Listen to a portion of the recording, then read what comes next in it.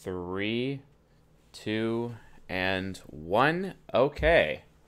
We are live finally. This is question and answer episode 20. Yep. Uh, Nice to be back. Thank you all for giving me a week off or a weekend off. I just needed some time to get my head on straight. As you are all aware, it's like, okay, where the hell has CS Joseph been? Um, Actually, I'm in the process of a lot of change right now. I'm in the process of moving, etc. And doing stuff for my day job, getting this company more organized and in a better position. We recently released a new lecture. I think we have another lecture coming out tomorrow night, or at least it'll be available on early access tomorrow night. I'm going to be filming an additional lecture today, which, by the way, if you guys want to know, I'll just tell you what the next lecture is. It is another episode of season 21. It is a social engineering episode. And we're going to be having some really cool, interesting bonus episodes coming out as well. But yes, I am focusing on getting the regular season content out again. That includes season 21, finishing up season 10, also season 14 for Patreon private lectures as well. As we're discovering romantic compatibility with each other. We're also going to be discovering, some other interesting topics as well. We adjusted the Patreon perks this month. I have a meeting just to make sure that we're good to go on that from everything's point of view. We are going to continue to adjust the Patreon perks, so thank you for your patience on that as well. It's been good to do so. And we're also rolling out some other coaching products. We're going to be selling basically coaching packages very soon to make it more affordable for people. We're also going to be doing some giveaways and some coupons. So if you haven't gotten on our email list, if you want to get access to those coupons and whatnot, make sure you're on our email list. You do that from our homepage at csjoseph.life. Make sure you're there to do that. If you don't know how to get on there, just go to our homepage, wait 30 seconds, a pop-up will show up offering you the type grid, which, by the way, we have a new type grid that is about to be released very soon with updated information. And then as we get underway on season 17 and season 18, and I think I'm going to just blaze through them like really rapidly for those two seasons. I might actually make longer episodes because it's just so much content to try to fit into like 1 hour. It's just insane. I might actually make two-hour episodes for season 17 because it's just a lot of content. We're going to be talking about how type actually your personality develops mentally from an infant into an adult, etc. We're going to be covering all those topics. But as we provide that information to you, and those will not be behind the Patreon paywall, by the way. Those will actually be publicly available. People are thinking like, oh, hey, CS Joseph has all of his content behind Patreon. No, that's not true. Just this last month, I only maybe released like one lecture. And due to, a high amount of stress in my life, but now that the source of said stress is gone, I will be basically producing more content, more lectures, and they will be made publicly available. My desire is to get a minimum of 2 public lectures out a week. That is what my goal is right now, a minimum of 2. Hopefully we can get 3, but it just depends on how much time is available. We also have fictional typing. That's a new thing. Jab is going to be hosting it for us. He's very excited to do this. And we're also going to be bringing in some additional people onto the stream outside of Jab and I to contribute to the discussion as well. And we may be rolling out some interview streams in the future, but we'll just kind of see how that goes. We have a few offers from various other YouTubers who wanted to collaborate, etc., but we're just not really sure where that is, where that's going quite yet. And some of these YouTubers are not MBTI related. Some of them are just basic psychology related.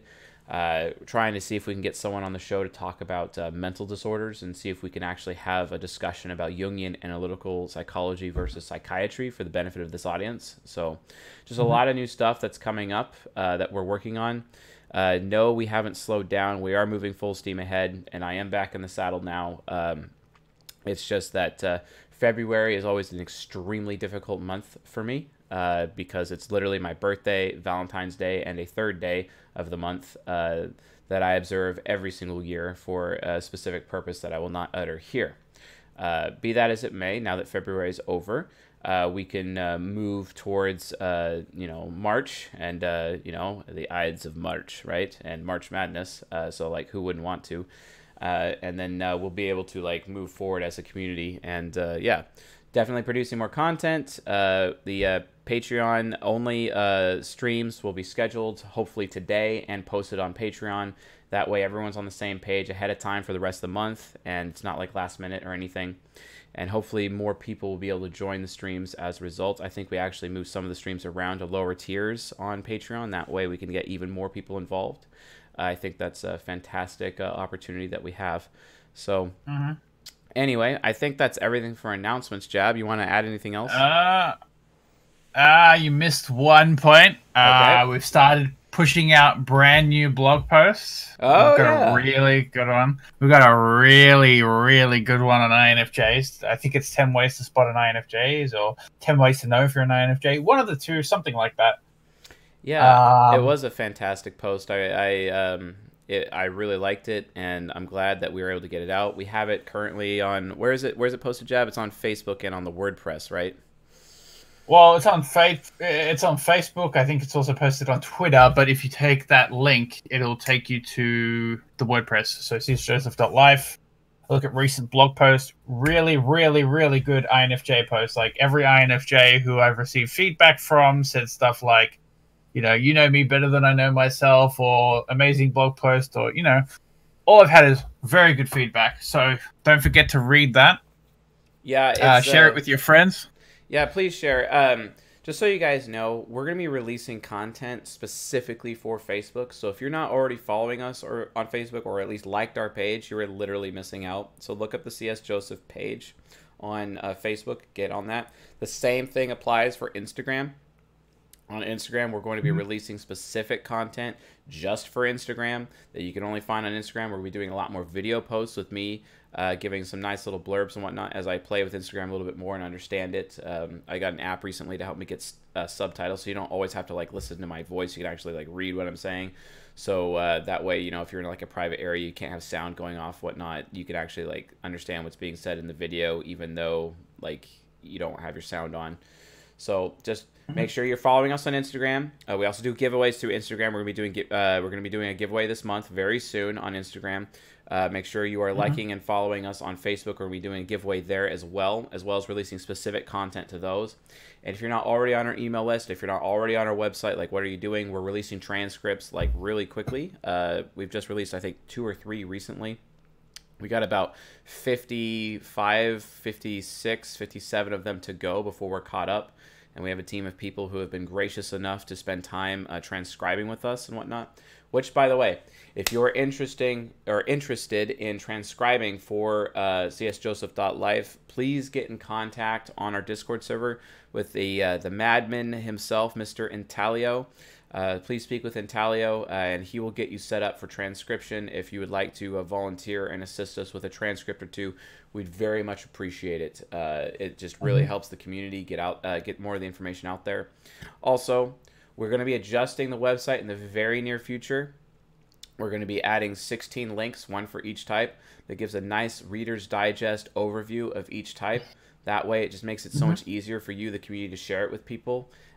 Instead of like coming to the YouTube channel being confused as to where to start, we're actually going to be fixing that. Exactly. We've had so many people complain to me about that. So, well, yeah, that's actually like a really good point, because you can't have your INTJ video being like 40 minutes long and then your INFJ video being like an hour long, and it's like, hey, person who might be an INFJ who might be interested in typology, here's a 1-hour video. What are the odds they're going to watch the whole thing? Yeah, exactly. No, you're right about that.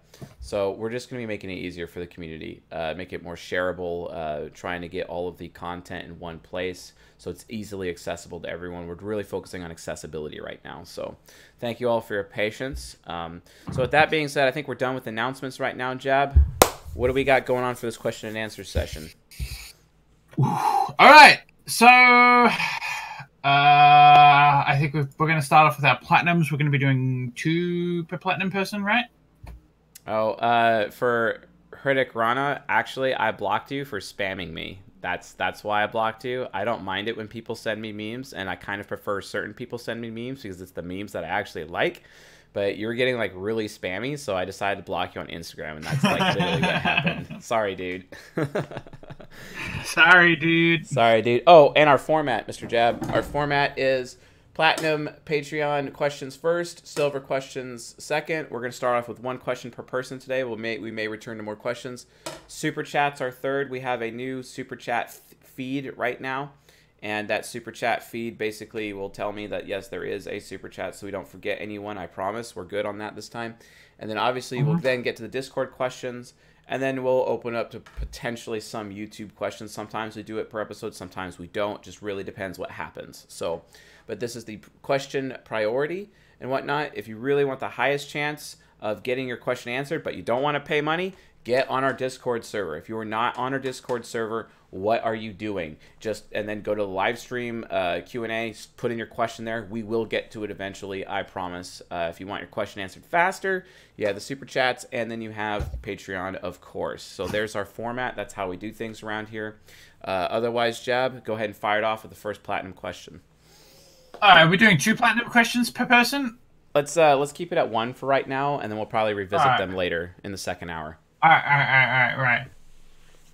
This comes from Mello. As the demon is to the unconscious, can the subconscious manifest in an unhealthy way? Like, can someone become a slave to their inferior function? Absolutely, they can. I think a really good example of this would be Taylor Swift. She's very subconscious developed for an ESFP, and because of how developed she is and how she just, is all about her inferior function, being able to write any song she wants, knowing that it'll just be insta-popular no matter what, this actually inhibits the growth of her unconscious side of her mind. This inhibits her ability to really develop that higher level of maturity that comes from developing one's unconscious side of their mind. So that's her struggle. And, we can see this consistently with Taylor Swift. Every time you hear about some additional relationship drama or who she's dating, and then people are like, okay, well, how long is it going to be before she gets a song out about that person, etc.? It is a sign of immaturity. It is a sign of kind of like being subconscious addicted, etc.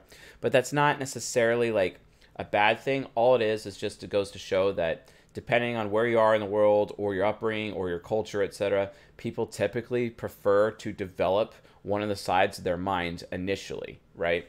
And that's kind of where it comes from. They prefer to develop that side of their mind. She preferred to develop subconscious because she had that opportunity, even though most people in the USA end up developing their unconscious first because of just generally how unhappy people are. But she had a shot at happiness really early on, and that's why she went full on subconscious mode. But then her unconscious development is very lacking, and that's why typically she just appears to be this woman who's lacking maturity compared to her peers, right? And that's how I'd answer that question. Right. Okay, next one comes from Mr. Periani, our favorite Periani. We love the Periani, and I say that like there's more than one Periani. I mean, there might be. Who knows? But we only have one Periani in our communities. So Mr. Periani asks, how do people's inner dialogue, inner thoughts, inner conversations to themselves differ depending on type? All right, ask that question again. So how do people's inner dialogue, and then in brackets, inner thoughts, inner conversations to themselves, close brackets, differ depending on type? So how does someone's conscience work? Yeah. So if you were to say Jiminy Cricket is your conscience, right? That's basically conscience, like conscience. That's basically your subconscious talking to you, essentially, in that regard. And people, when people in conversations are like, well, part of me says this, but part of me says that, and they're really talking about the different sides of their mind, because each of the sides of their mind literally have a voice in their head, and they're literally juggling those voices in their head, essentially, to determine, how to make a decision. And truth be told, I've been listening a lot to my superego recently. And I've just been really enjoying just delving into my SE demon and really spiting people and making fun of people and really burning down their realities, because I've come to realize that I have to, through my subconscious, sometimes it's just my duty to spite people and light them on fire for the sake of their own good, right? to criticize them in such a way, to make fun of them, to mock them for how stupid they're being, basically. Because I've come to realize that through my moral trickster in developing my own superego, it may actually be my moral duty to mock people for being stupid so that they stop being stupid and recognize, through me shaming them with my demon function, with my superego, shaming them with my superego, how they actually need to change. Because if they're not going to listen to me, if they're not going to trust me, if they're not going to, if they're not someone worth being loyal to, if they're not going to listen to any strategies I provide them, well, I guess that means I have to burn their reality down. And this is a more of a healthy superego approach, you know, in developing my superego as I develop my subconscious more and as I develop my unconscious more, essentially. And that's, you know, the direction I would take it. So yes, absolutely, Periani, we do have inner dialogue between all four sides of our mind, and that's kind of generally how it manifests. So, Perfect. So that's for the platinums. I mean, there's a couple more, but there's a second one from Periani and another few from Mello. So if we're going on from that with only one each for now, that brings us to the silver, and we've got Valentina Belovsky. And she asks, you said ISFPs are able to become metaphysical later in life, even though they have any trickster. Why is this? Yeah, it's superego development. Developing a superego. Like, for example, my former father-in-law, he is an ISFP. He's still alive. He's in his 70s right now, and he's constantly reading any metaphysical book he can get his hands on. He actually just finished reading Medical Medium, who, I forget who the author is on that. I have one of his books around here. I think it's like Anthony something. I don't remember. He's also he's read Andreas Moritz. Who is like a doctor. He's also read a lot about meditation, astral projection, etc. A lot of metaphysical things, a lot of metaphysical concepts. David Data as well. So yeah, as ISFPs and ISTPs get older and older, they become more, as they develop their mastery of reality. That's like, well, what about unreality? What about the metaphysical? I have mastery of physics here, but what about metaphysics? Because I'm starting to see that physics is impacted by metaphysics way later in life. It's almost hypocritical if you think about it. And then as a result of that, it's like, oh crap, okay, sure, maybe I just need to, figure out what else is real. And that's where they begin that journey. And it really only comes as a result of their subconscious and their unconscious being really developed such that they're able to start healthfully developing their superego. So. Well, and the second half of that question is also, why doesn't this apply to ISTPs? It does apply to ISTPs in the same way. Okay. Good. I think that answers that. Next question. What types would be most likely to want to colonize Mars? INTPs, LOL. Are you just saying that because Elon Musk? You're damn right about that. Can your type change? Yes, through cognitive transition. Please watch the lecture about cognitive transitions in season 1. Next. Can it change permanently? It can change permanently through extreme injury or extreme trauma. INFP here. How do I get over rejection from people? You need to be willing to be ashamed. You need to be willing to be so publicly known that everyone thinks less of you, and you're willing to still operate and function emotionally with everyone around you thinking less of you. That way you're able to take risks, because you need to stop living your life in such a bubble where you're so afraid of other people thinking less of you that you end up like having no action at all and being stuck in inaction. How about you just take risks? How about you just make decisions regardless of how others think of you? That would be nice, and that's healthy. Right. Well, I mean, if I can chime in a little bit there. Go ahead. I mean, I'm kind of a bit of an arrogant SOB with my TE parent. Me too, except with TI parent, as someone on Instagram reminded me last night. Well, my attitude is usually something along the lines of, hey, if you're so stupid that you don't realize how absolutely amazing I am, then you're not the kind of person I'd care being rejected by it because, you're not that great after all. I know, right? I take that approach with, jobs. I take that approach with rejection, whatever avenue you're talking about, job applications, relationships, etc. Let's go to the next one. And you're deleting them as you go, right? Yeah, yeah. Helen Zeng asks, does a person's type explain whether or not that person is good at recognizing directions? INTJ female here. I find myself very bad at directions, need navigation all the time, even with the places I've been to several times before. That's not a bad thing. Okay. So that's extroverted sensing. So, sense of direction usually is an introverted sensing thing. That's why ENTPs like myself or ENFPs or basically anyone with SI just in their top four functions, they have an amazing sense of direction. They always know where they are. Like, for example, when I'm rocking around outside, I always know what direction north is at all times. I always know what direction north is. I even actually orient my body and how I walk specifically based on nautical directions because I always know where north is.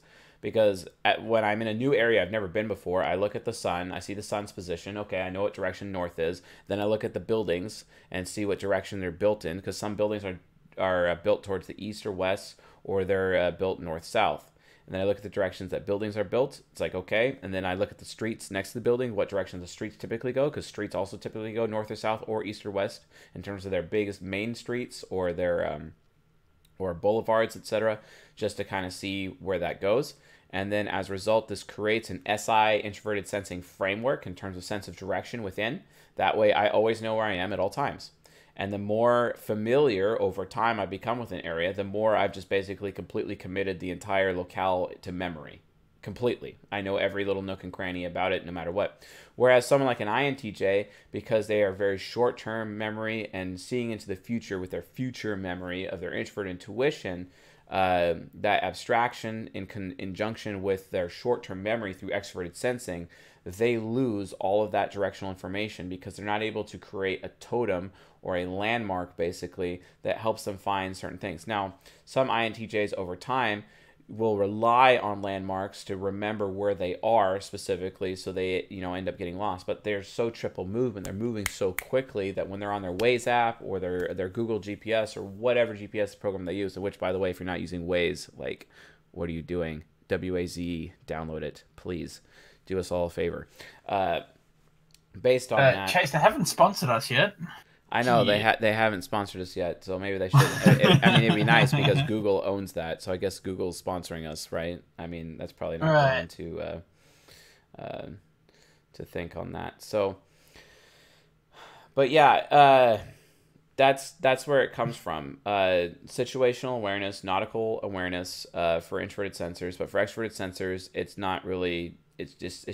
Their brain just doesn't store that information in their long-term memory, especially in SI Demon. So it's important for them to rely on certain landmarks and then kind of know where they are. Otherwise, they just have to continue relying on GPS or have their introverted sensor, because if you're an INTJ, hopefully you have an ENTP around, or if you're an ENTJ, hopefully you have an INTP around, or if you're an ISTP, hopefully you have an ESTJ around, or an ISFP, hopefully you have an ESFJ around, who will just freaking remember where everything is for you anyway, and you just ask them and they'll just point it out. And that's it. You don't have to worry about forgetting where anything is anymore because you literally have a walking memory totem next to you who handles all of that for you, and then you always feel safe about where you're at all the time, and then it's no longer a concern for you whatsoever. So yeah, that's how I would answer that question.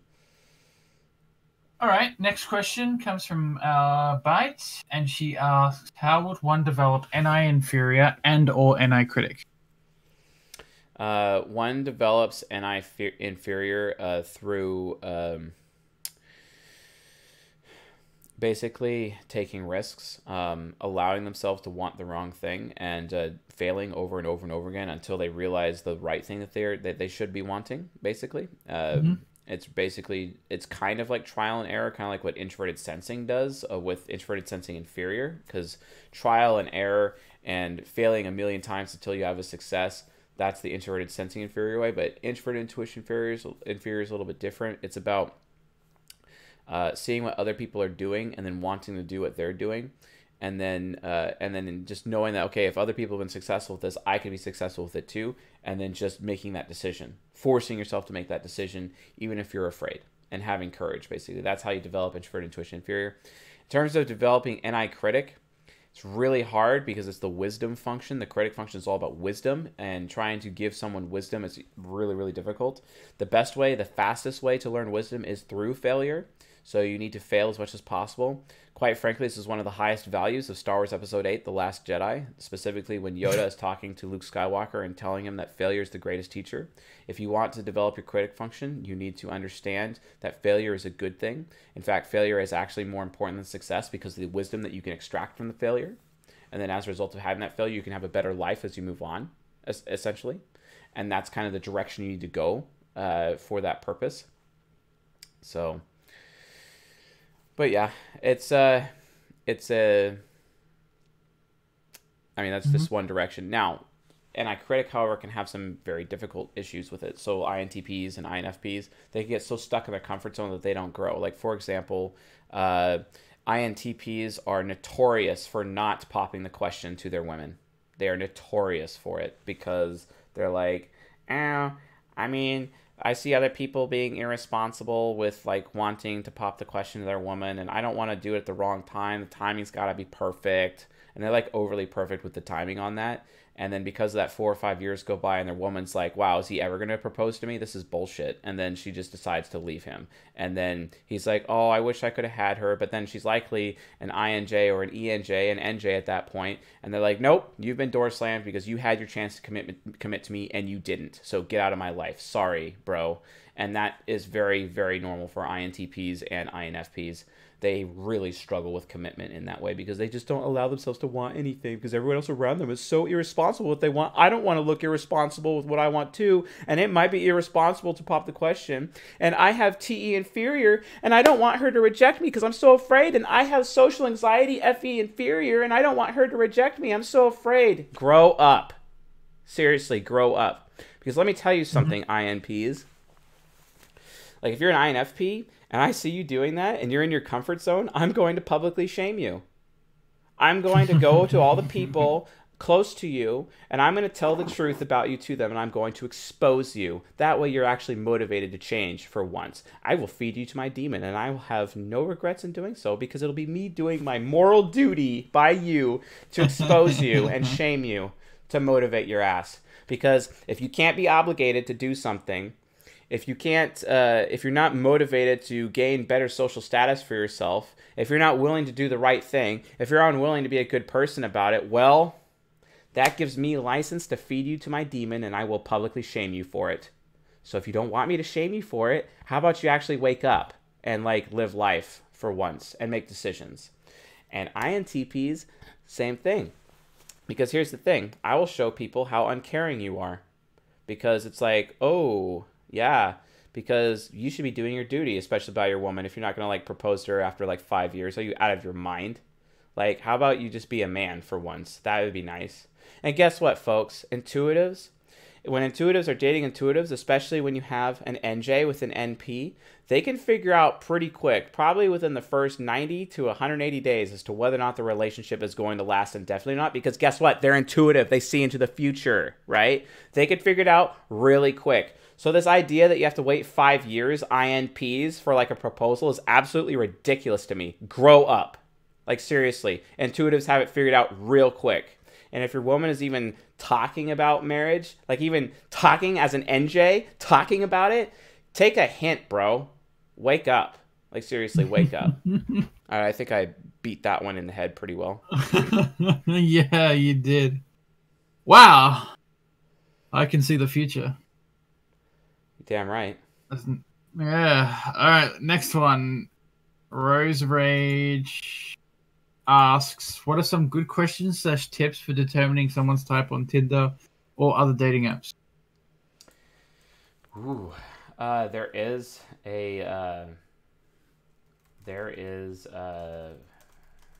sorry, I wanted to get that little comment in there.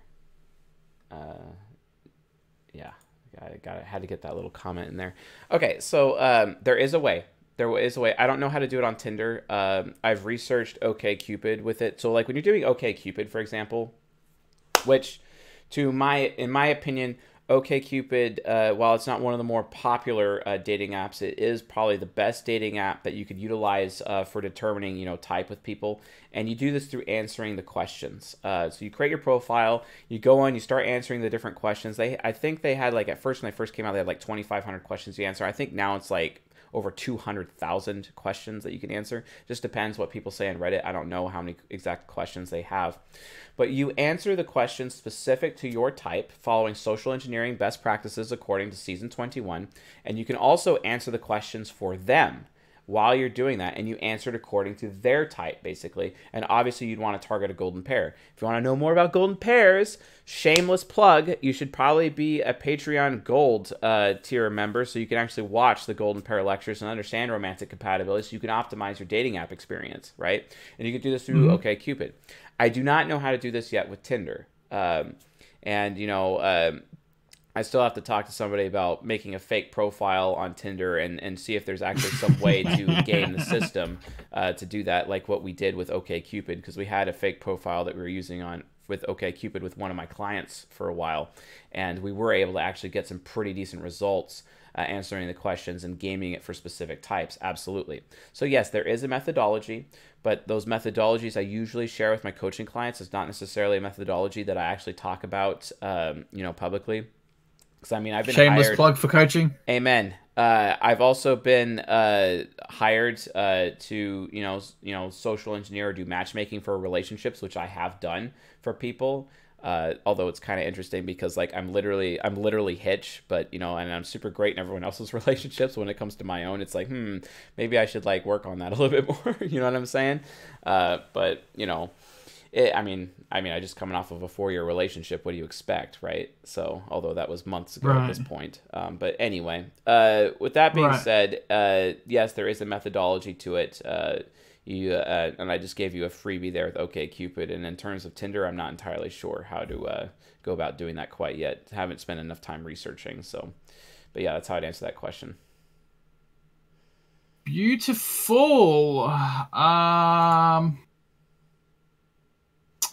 Can you give an example of movement in finisher type conversation?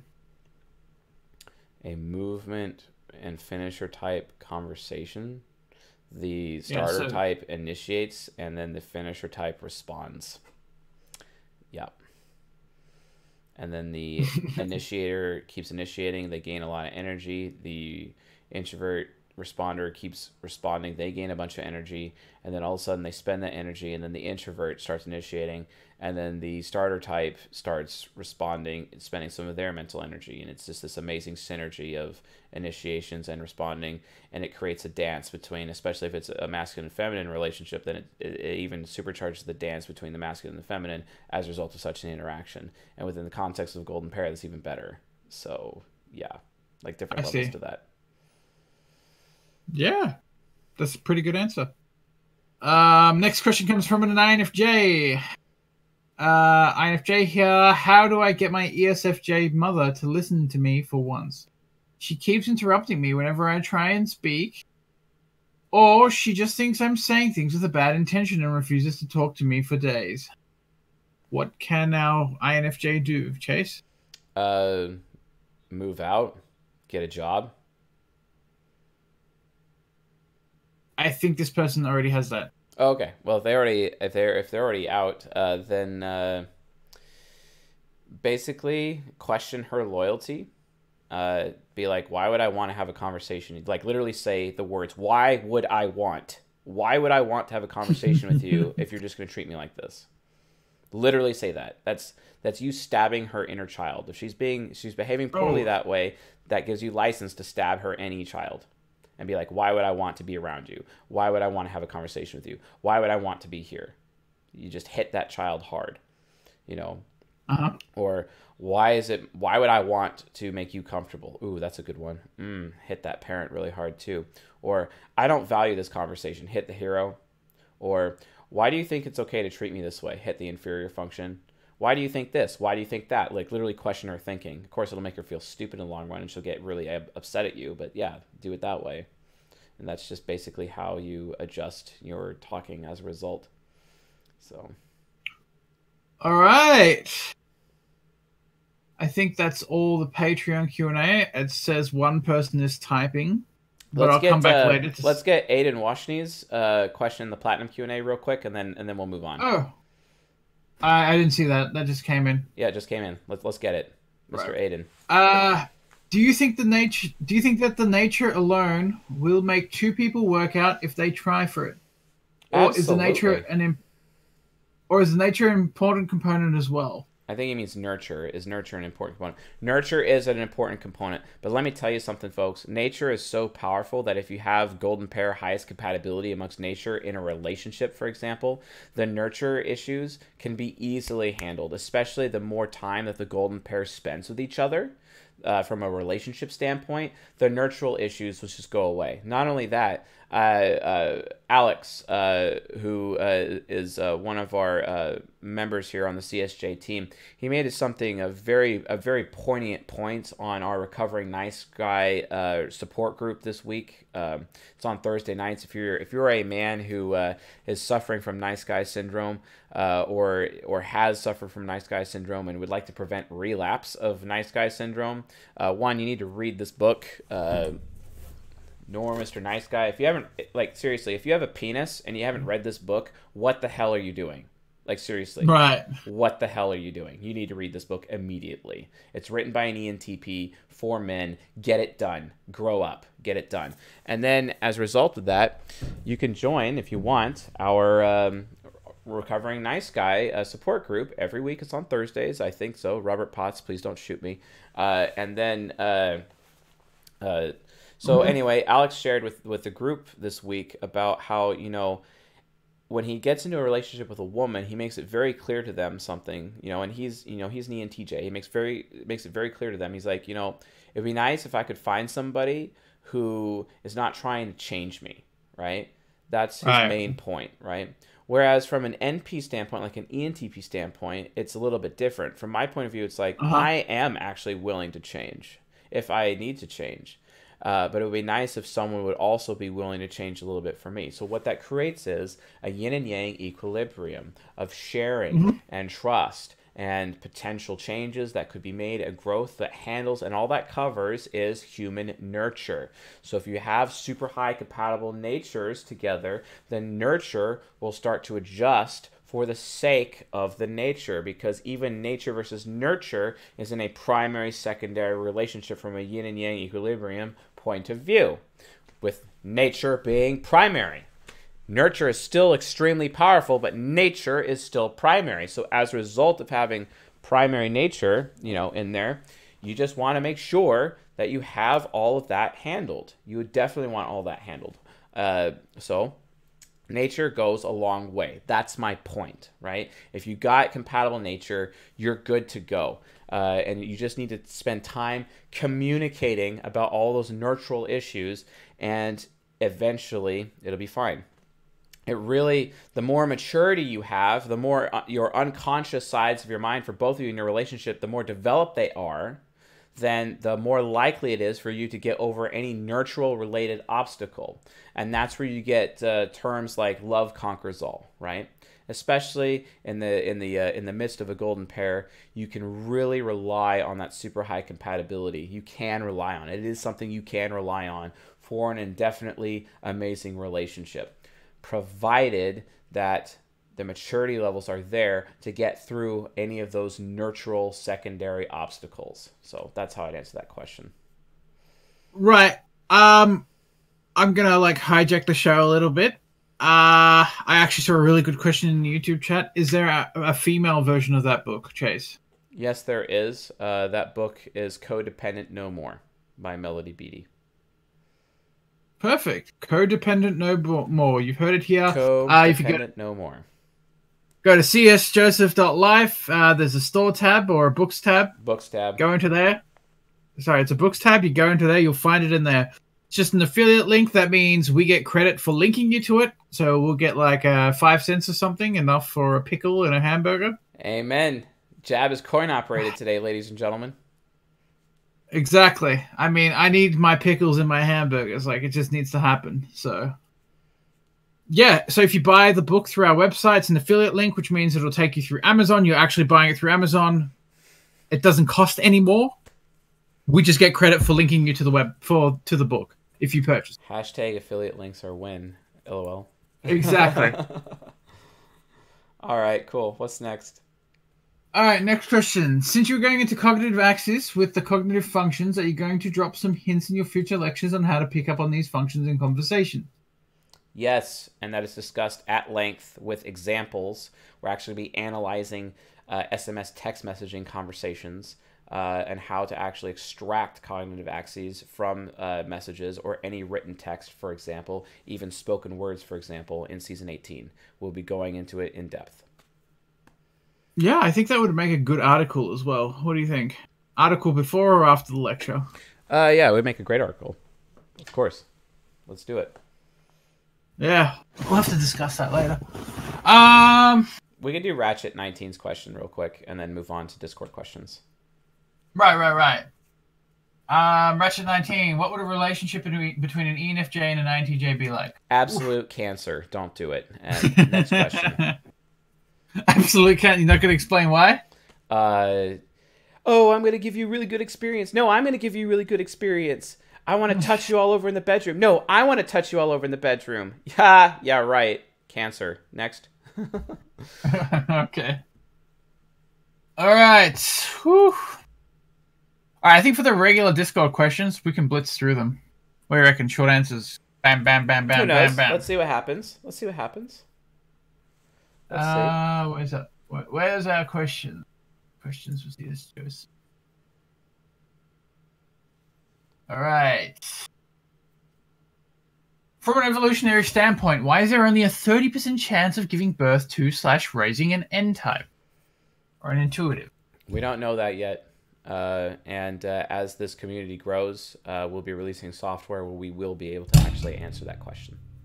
So nice. And Kate Nani says, besides your channel, what channel do you recommend to learn more about this subject? None. None. Does Linda Behrens have a channel? Maybe she. I don't care for Linda Behrens in that way. I mean, the only thing I find Linda Behrens useful is interaction styles and temperaments. Outside of that, I don't care for anything else she says. No? Okay. All right, let's go to the next question. If an ENTP and an ENFP go into business together for consulting, what strengths should they double down on, and what blind spots will they need to compensate for? Which type? ENTP, ENFP. So which blind spots? For consulting, blind spots? So if those two types were to go into business with each other, oh, gross. What strengths should they double down on, and what blind spots should they compensate for? Yeah, that's really rough. They're both starter types. Basically, they need amazing secretaries. Both of them do. And let the secretaries kind of drive that bus. Otherwise, they're not going to get anything done, and it's just going to turn into a shit show. I don't recommend that. What? So, they literally need Donna from Seuss. Yes, exactly. Did you watch Suits? Did you get the reference, or am I like talking out my ass? I did not get the reference because I haven't lived. Okay. Ugh. Shame. I need to start ringing tabula shame rasa bell when it comes to certain pop culture references. Sorry. Shame. Tanya just said she posted her question. Did you answer that question already? How can I not let my TI trickster function not get to me? I'm an ESFP. Is that the question? I'll answer it anyway. How can I not let my TI trickster function not get to me? Basically, you can't. Your trickster will be your trickster, and that's just how it's going to be. I mean, do you expect me to have moral behavior as an ENTP? You shouldn't. I can only have moral behavior when I'm around a moral person. So like Jab, for example, he has FI child, right? INTJs in my life, they have FI child, or the ISTJ who's on my executive team, he has FI child as well. And I utilize their moral compasses for my moral decision making because I just have no clue how to behave morally, for example. So, as a TI trickster, ESFP, what I would recommend you do, and I believe this is Tanya's question, I really hope that's it. To answer your question, fill yourself or fill your life with TI users. If you have TI users around them, have them verify your beliefs, verify everything for you, and make sure you have multiple TI users. So if they're saying the same thing, guess what? That's true. You should probably listen to that. Otherwise, your TI trickster is basically going to be a blind spot indefinitely until you develop your subconscious and your unconscious simultaneously and begin the process of developing your superego on your path to enlightenment, etc. Right? That's the entire process. Okay? You just have to do it holistically. You can't just beeline for it and try to focus on developing your trickster. That's just going to fail and blow up in your face. Perfect. Shall we jump on to the next question? Yes. This next question is tagged with the names of 3 people, Boot Mobile and Celestial. And Boot asks, if TE input is needed for FI to figure out its values, is FE input needed for TI to establish their personal logical framework? No. No. No, TE is used to provide input to TI. TI is used to produce the output FE. FE is used to give what it needs to provide process for FE, excuse me. FE is the output to provide to FI, and FI provides feedback back to TE, basically. That is the order in which it goes. All right. Put, process, output, feedback. TE, TI, FE, FI. That's the whole process of how information flows through the functions. Right.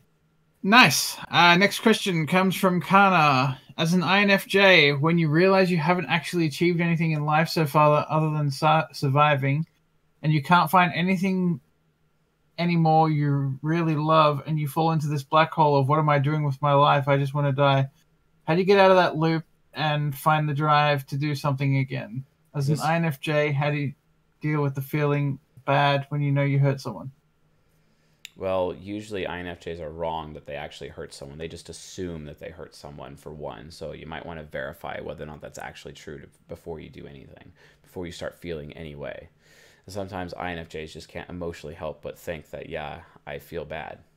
You know what I'm saying? And not exactly a really good situation. So based on that, really all you could do is verify everything. Verify your beliefs, verify feelings, verify what's going on first. Use your TI child, verify, and you'll be much more successful. Right. Okay, next question. Hi, I'm an INFP. I am chronically uncomfortable, especially in social situations. I feel like this has caused an issue with some SE users in my life, especially SE inferiors. I feel like I accidentally push my INFJ, INTJ friends away, as they can sense my uncomfortableness and they become skittish in return, thus making me more uncomfortable. How can I stop this from being an issue? You need to develop your parent function and find out specifically with expert intuition parent what other people want. That way you know what you should do in those social situations. You'll be more comfortable because if you already know what they're looking for, if you already know what they want ahead of time, you can adjust yourself and adjust your behavior appropriately, right? That way you are more comfortable. Those SE inferiors, those SE child, those NJs of your life basically will absorb how comfortable you are and then as a result become comfortable with you, right? That's the process that I would recommend. Well, and it's not just that. Like you said, developing the parent, the parent's job is to protect the child. So if your parent's more developed, your parent's doing a better job at protecting your child feels safer. And therefore, those people who can bypass the parent are going to be able to give you a good experience. So, I mean, it's just the fundamental basics of, the parent-child relationship. Yep. Next question. Is constantly saying to someone you know or other filler words is caused by a function or something? So, you know what I'm saying? It's just I mean, is typically TE, but it's usually, it could be even FE in like Right. child or inferior slots, or even nemesis slots. Right. I think this is just a discourse particle. I'm not sure it's associated with types. Yeah, it can Just also be people. very neutral as well, so I can't really answer that question without more information. So Right. there's an ant on my microphone. That's really odd. Okay. No, go away.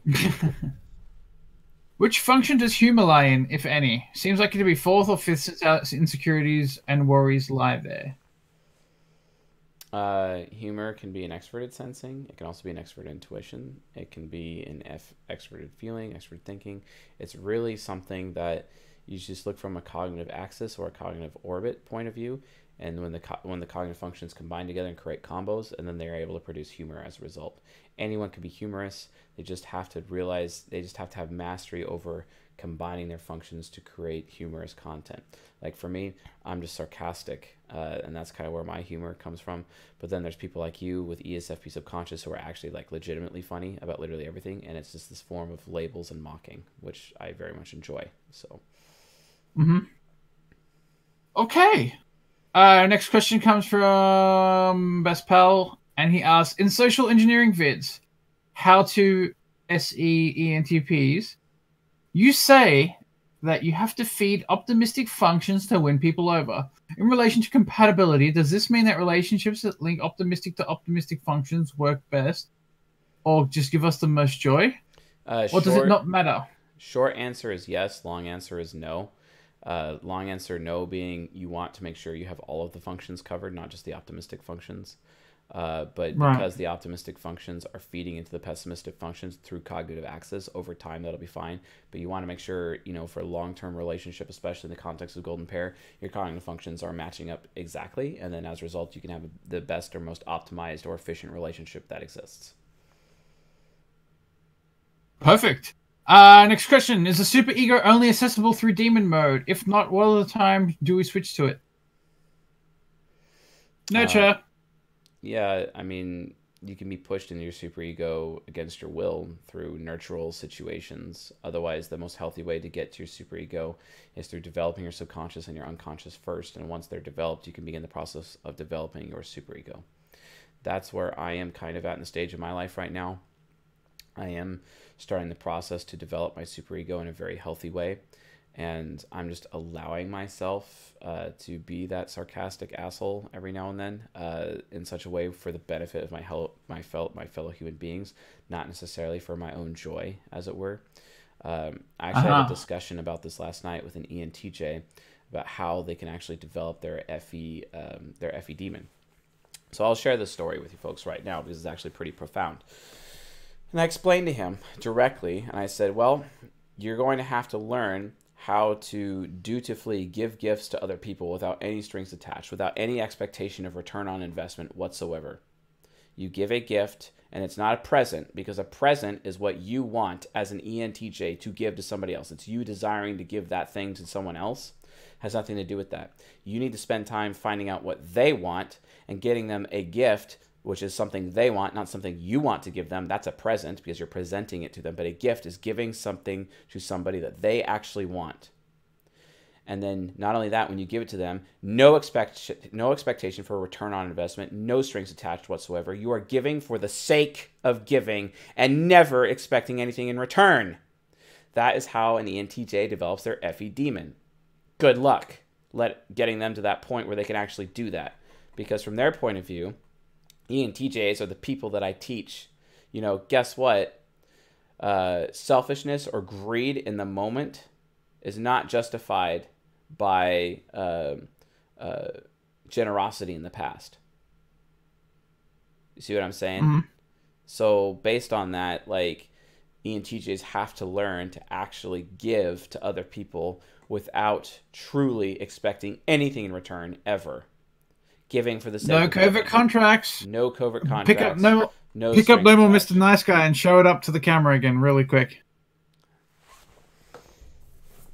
No more Mr. Nice Guy. I'd sing it right now, but I'm afraid we'd get copy striked. Yeah. Maybe if I sang it like Eric Cartman, we wouldn't get copy striked. What do you reckon? I don't know. But yeah, no more Mr. Nice Guy. No. No COVID contracts. That's the trick. No COVID contracts. Do you have anything more you want to add, or is that it? That's it. All right. Oh, God. Okay. I'm going to ask this question very vaguely.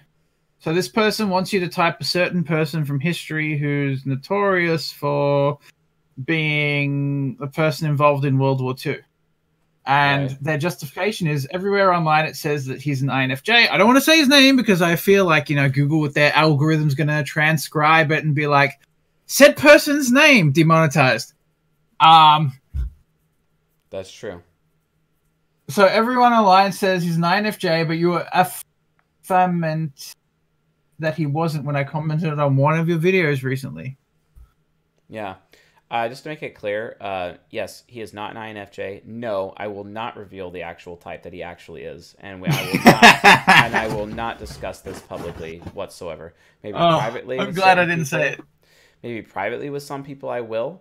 Otherwise, no, we will not be doing that. Because the type that he actually is, yeah, no thank you. Not going in that direction. So, next. Next. Who's the most corrupt INFJ you've ever seen? And can the same corruption happen to an ISFJ?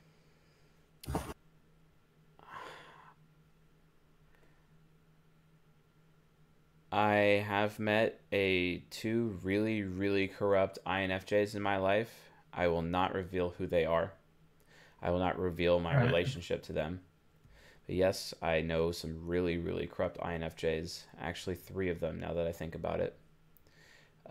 And one of them was where that story of being willing to steal for their friends, basically, or steal for someone in need, and they elect themselves as crazy Robin Hood person or whatever to, steal clothing out of a store for like a homeless guy or something like that. That's absolutely ridiculous. And like they went to jail for that. Like, no. And another one has some serious sexual issues. Actually, 2 of the other ones have some serious sexual issues. And they get insanely corrupt, and they really, really take like there's cheating involved. There's violating the tenets of polyamory involved. It's not exactly a healthy situation. They are not healthy people to be around, and I do not recommend anyone be around them whatsoever. So yeah, I do know some corrupt INFJs, and it's because they're mirroring terrible people. So, and unhealthy people, when they just need to get the losers out of their life, and they'd actually be a lot healthier themselves. So just get the losers out of your life. Get the losers out of your life. Perfect. Okay, next question. You speak of gut microbiomes in your materials. What's the best way to restore a healthy gut microbiome after undergoing antibiotic treatment for H. pylori?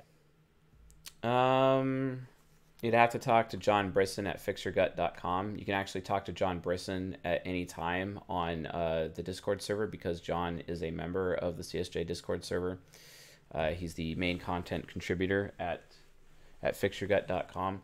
There's a lot of different ways. You could do probiotics. You could do GOS. There's even some arguments that being raw vegan can change your microbiome. Colostrum, drinking baby milk, mother's milk from like a human mother, that she's nursing, but you're basically drinking the milk yourself to restore your microbiome. There's a lot of different options out there that you could actually do that with. So, well, I mean, I know a little bit about this, and I prescribe to the theory that the appendix is actually an area where your body stores excess probiotics, bacteria for the gut. Yeah, exactly. Except I don't have one because mine exploded when I was 4 years old, and I got sepsis, and I almost died, and I have a huge scar right in front of my gut, and I mean it's huge. It's like 7 inches.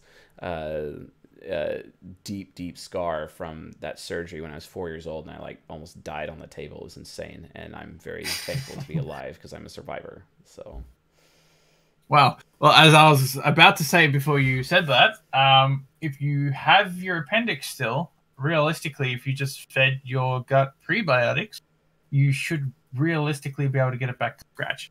Now, the issue comes in if you don't have an appendix, because then you need to probably feed yourself some probiotics at that point. But yeah, do some more research into that. Speak to John. he's got some good articles on his website you could probably read into. Next question. Could you consciously change into your shadow? You've previously stated you've used your ISFJ subconscious for 2 years for your wife, similar to subconscious. How do you think I will be able to stay in my shadow? How long do you think I will be able to stay in my shadow? That just all depends. You could stay in your shadow because you're forced to against your will. If you're trying to do it willfully, that's just for a limited time. It's really however much mental energy you have. Because once you run out of mental energy, you're going to go back in your ego to try to recharge. And that's basically simply how to answer that question. Yeah, I mean, like, for example, I'm an introvert, yet I can extrovert for, at least 2 hours, as evident by these streams. I think they count as extroverting, even though it's just me and you and then like 100 people in chat. Yep. Where do you get the names for your functions? You're my primary source of information. I cross-reference to other sites, but I can't find the names Hero, Parent, etc. anywhere else. Talk to Dr. John Beebe about that, Beebe, buy his book, and you should be good to go on that. Dr. John Beebe. What is it about each individual type that makes them more masculine or feminine?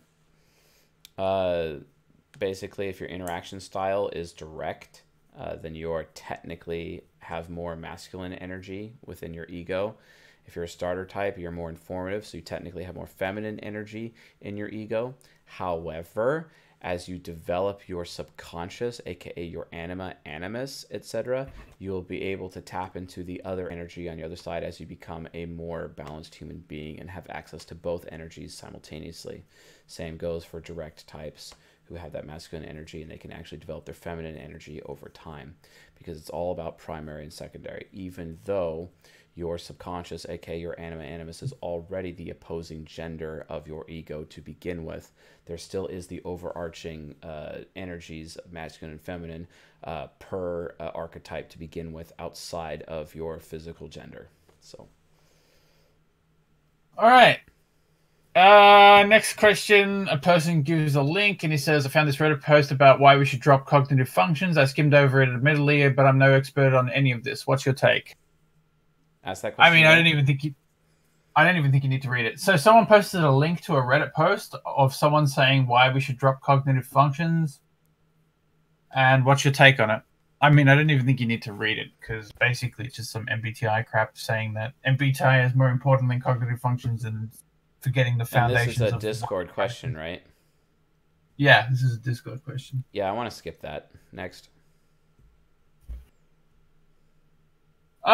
Do certain personality types have a natural proclivity to master an archetype of the mature masculine / feminine, or is there absolutely no correlation in regards to human nurture and nature? There is no real correlation, but in terms of society bias, people would say that ENTJ men and ESTJ men, actually in charge types, men develop masculinity faster than the rest. And starter type women develop the feminine faster than the rest, specifically amongst the extroverts. Well, actually, out of everybody. So that's just a societal bias that has nothing to do with reality or nurture or nature at all. It's just our stupid bias here within first world society. Okay, next question. Hello, Mr. C.S. Joseph. I have an ISTP friend, and he's consistently telling me that he can predict the future. I tell him that if he can predict the future, he must be an NE user. But he keeps telling me that he's verified it many times, and I am dead wrong. And when I tell him that ISTPs only care about what's happening at the moment, and they can't really tell the future, he tells me that I'm wrong again, and that Chase's logic and understanding of ISTPs is flawed. And now he's been typing many NE users such as Steve Jobs and Sherlock Holmes, who can obviously predict the future, as ISTPs, and telling me that NI can predict the future in a different way, and that he's just like them, and that he can predict the future as well. Is it possible that he's bipolar and has two types, or is there another explanation for this? Or he's an INTP, LOL. And he needs to actually read the actual definitions of the functions. I prefer Dr. John Beebe and the cognitive senses according to Carl Jung, and he should do his research. Next. Having seen the Trickster video, can we assume a tendency for disloyalty in ENTJs or not? Yes, we can. If feel They are feeling loyalty only was as offered, loyal as you are to them. right? So they mirror your loyalty. Yep. Hello, C.S. Joseph. I'm an ENTJ and I have an ESTJ father as well as an ENFJ grandmother, and we tend to fight a lot with each other. What can I do to stop this? Ask that again. So ENTJ who has an ESTJ father and an ENFJ grandmother, and they fight a lot with each other. How can they stop this?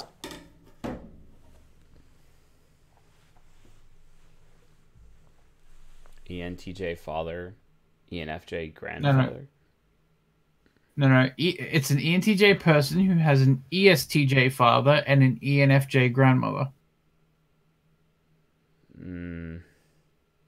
So the father of the ENTJ is an ESTJ. Get away from them? And get away from them. Yeah, like seriously.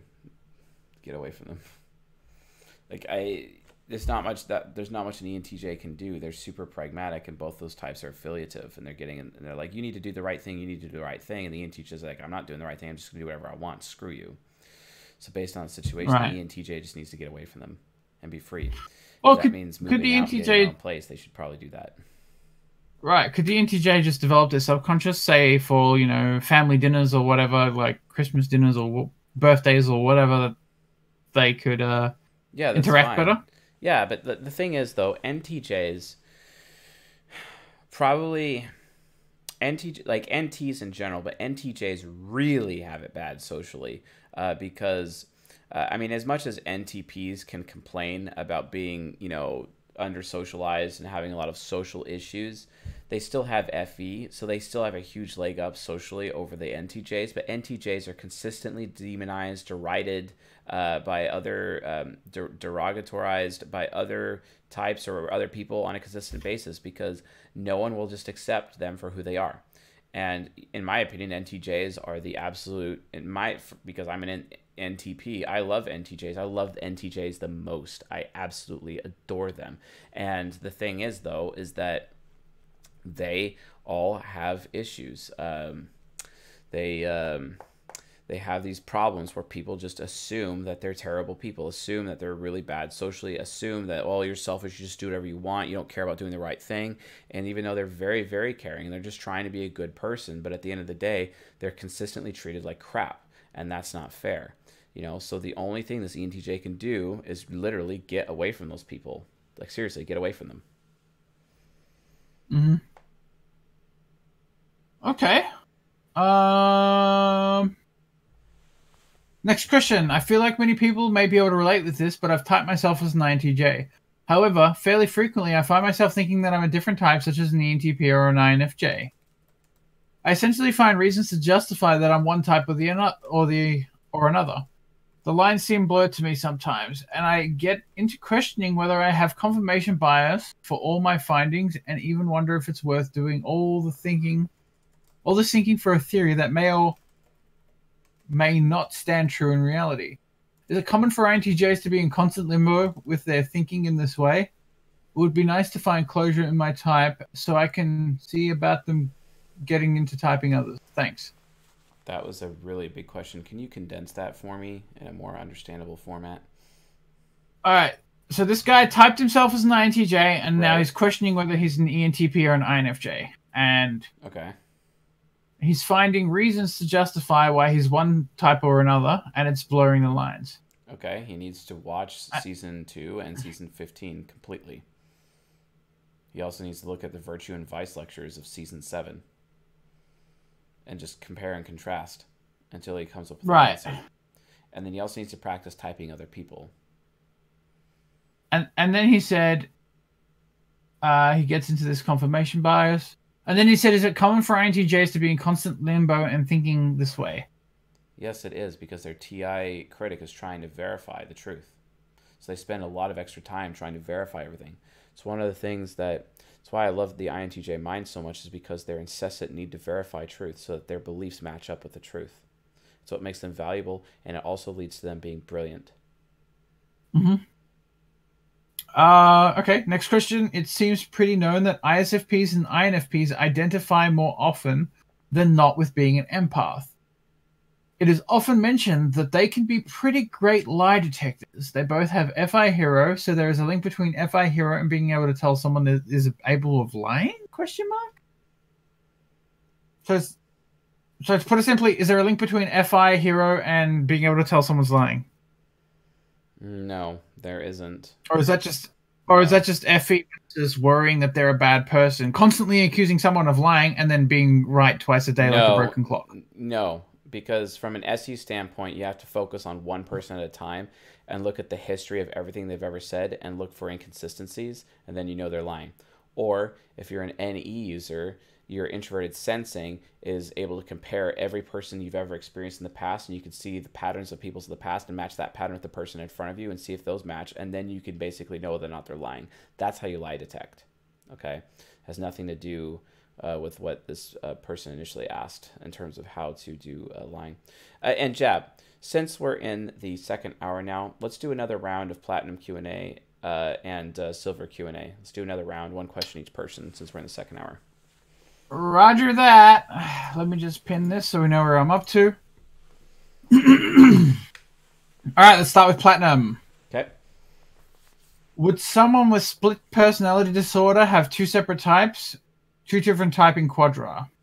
Question mark. The answer to that question is that we don't know for sure. We've seen certain examples of that over time, but it's just correlation. It's not causation, so we don't know. Furthermore, I'm not an expert in psychiatry, so I have no business commenting on it in the first place. Next question. Okay. So given that the answer was I don't know, should we answer his next question? Sure.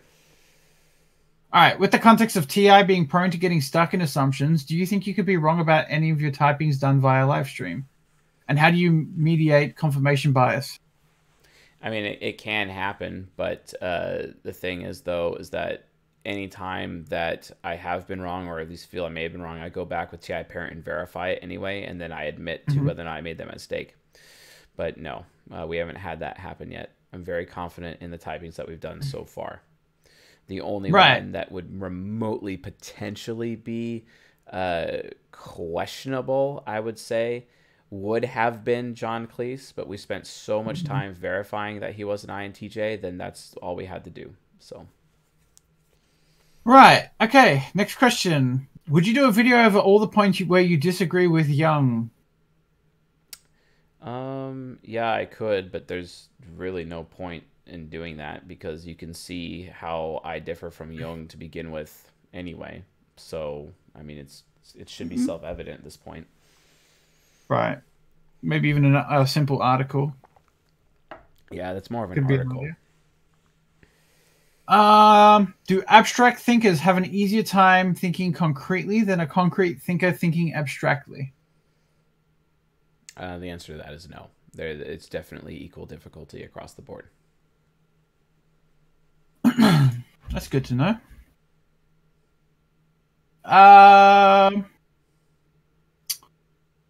So regular patrons are going to get another question? Yep. The Silvers. All right. As an ENFP, I would suggest making sure you have no effects possible. Okay, that doesn't sound like a question. That's just an answer to someone else's question. If Logos is TIFE and Ethos is TEFI, and is Pathos also associated with the cognitive axis? No. Logos is TI alone. Ethos is very TE.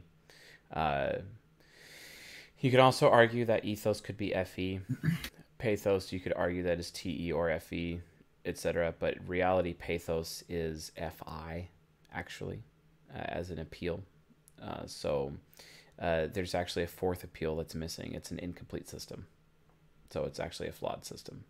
There is an individual outlook per function. We just don't know what the fourth appeal is because the Greeks never figured it out. Next. Okay. What do you think about type and the D&D character alignments? I don't play Dungeons and Dragons. Me neither, unfortunately. I mean, the only desire I would ever have to play Dungeons and Dragons if specifically there was some awesome INTJ woman playing it that I intended on dating. Otherwise, I'd have no desire whatsoever. I mean, I'm pretty sure there's a bunch of computer games which use like the D&D character creation model to create your character. Like I think Neverwinter Nights did that.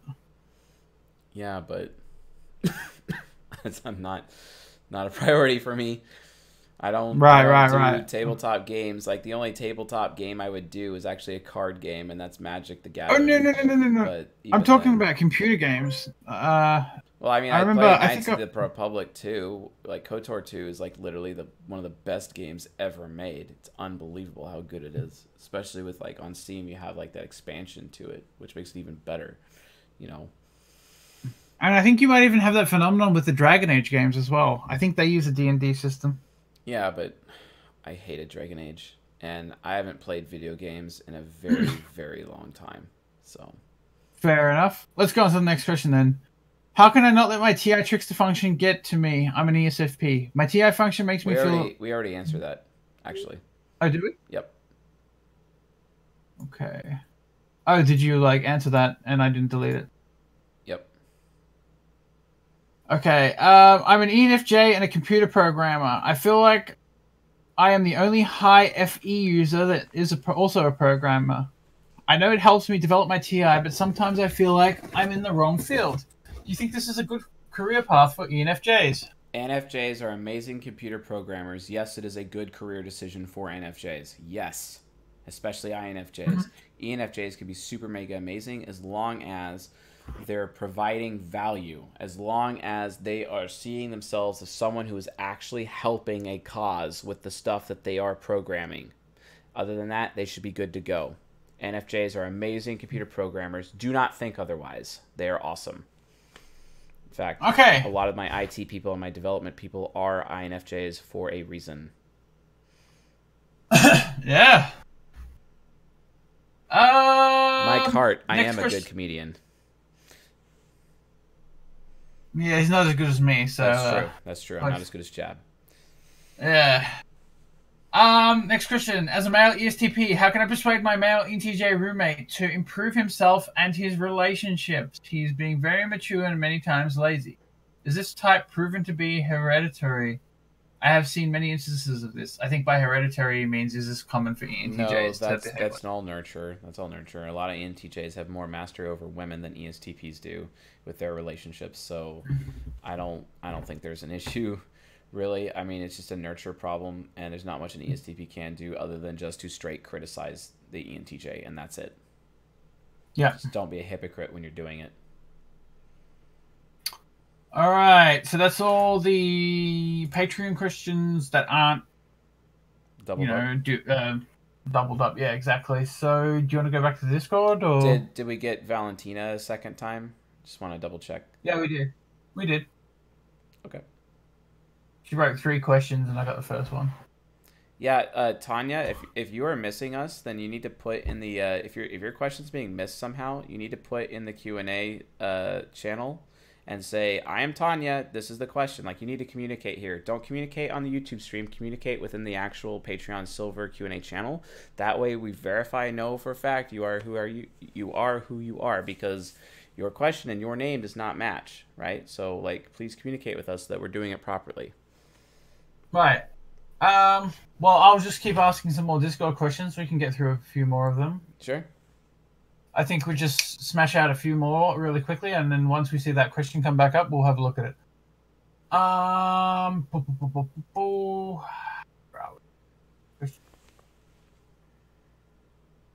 right. How would an INTP son live under an ISTJ authoritarian parent?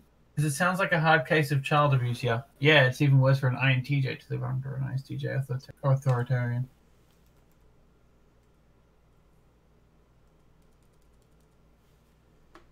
What's up? All right, say again. Chase? So the question was, how would an INTP son live under an ISTJ authoritarian parent? Because it sounds like a hard case of child abuse here. Oh yeah, potentially that would suck. So it's on the INTP to grow up and move out and recognize it's their own fault. Like, sorry, if you're in that situation, look at yourself in the mirror and realize it's on you. And if you're underage, Well, you know what you could do? You could go outside, go to the freaking dumpster, especially if you live in California, get bottles out of the dumpster, save up some money by taking those bottles to the recycle center, get some money, use that money to go to get a food handler's permit, and then go work at McDonald's, get a job, start saving some money, get yourself a car so you get a better job, and that way, and then go to community college while you're 16 at the same time, get college credit and high school credit simultaneously so you can graduate with an associate's degree when you're 18. Thusly, you could actually get a better job or potentially transfer to a better school, and then you could get out while saving a bunch of money. It's all on you. Like, stop complaining about like who your parents are. I mean, my parental situation growing up sucked, but at the end of the day, I had to take personal responsibility for getting myself out of the house. It's super important. Right. You know what I'm saying? Absolutely. It's all on you.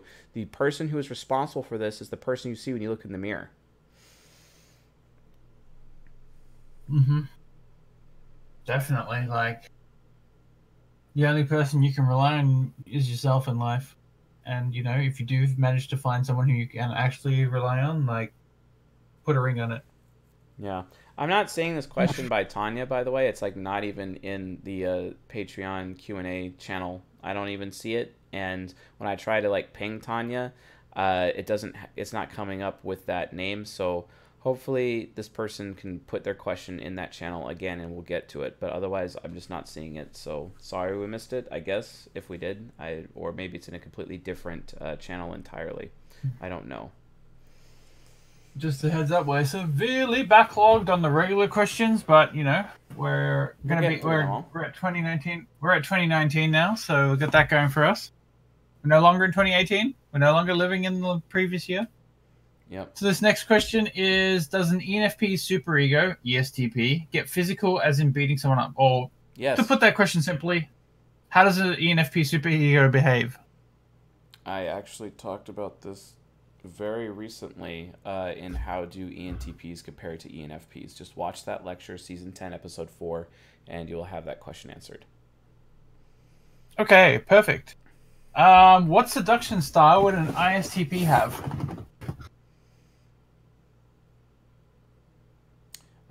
Rake. R-A-K-E. Okay. The rake. Next question. Question about a specific situation. I am an ENFJ, and all my best friends at the moment and my boyfriend are INFP or INFJ. They often talk a lot about their inner life, inner thoughts, and what goes on inside, and they are all very talkative. I find this very, very draining. I need to talk about different things than just what goes on inside them for so long. I have high value for listening to people and making them feel listened to. So I'm unsure of what to do with these personalities and if this is something I need to communicate or how to make the situation change and more bearable for me. This person seems a bit more responding to me. Are you sure you're an ENFJ? Yeah, it doesn't sound ENFJ to me, to be honest. And an ENFJ would absolutely be very interested in what these people are talking about from a subject matter point of view. So I think they'll have to re-ask that question in a different way for us to be able to answer it properly. So we're going to go ahead and skip that question.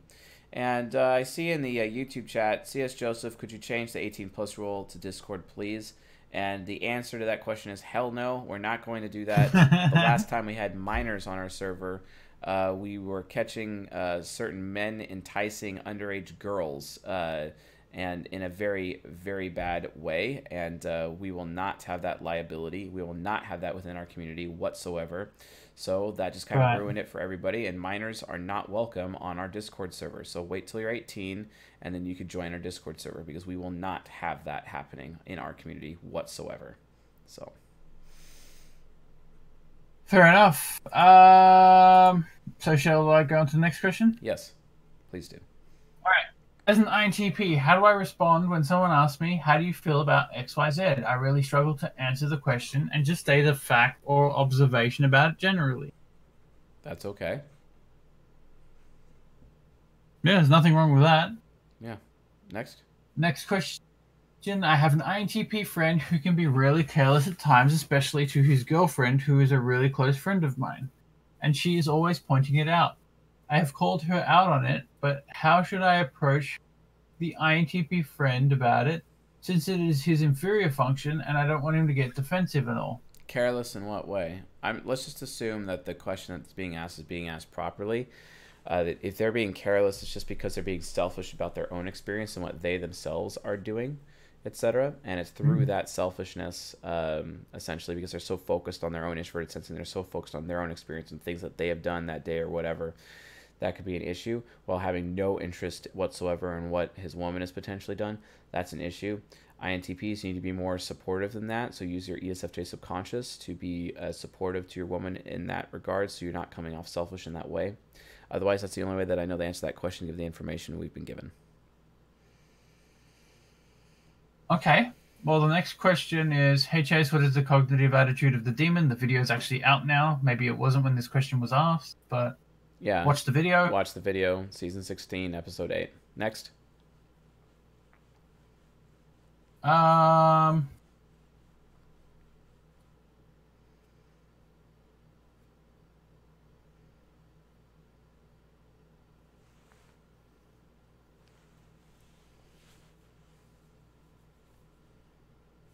Sorry about that. I have a hypothesis.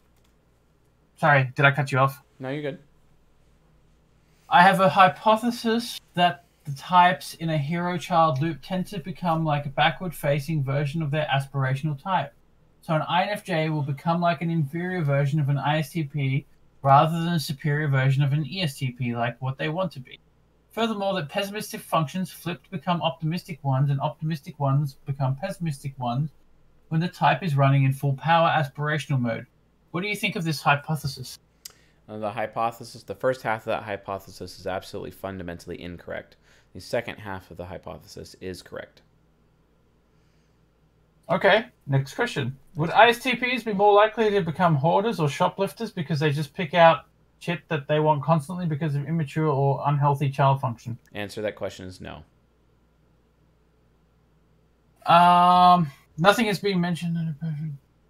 Is that even a question? Oh, yes, it is. Nothing has been explained that a person with a demon function cannot use it better than a trickster function. However, it has never been discussed that demon functions can perform more/less of the trickster function than the demon slot. Why would a person with TI trickster function not be able to use that function, but a person with TI demon would be able to complete a logical thought that's even on less FPS, unless it's because it's the gateway to the superego? It's because it's a gateway function. Okay. And you need to look at cognitive functions. Stop looking at cognitive functions individually. You need to look at cognitive functions in groups or in combinations or axes or orbits. Right. I've been watching your videos on the differences between direct and responding, and I was wondering about something you said. You mentioned all people have the ability to be everything. It just comes down to preference and the ego. I'm an INTJ and consider triple movement. In these occurrences, would a person be able to control with any frequency?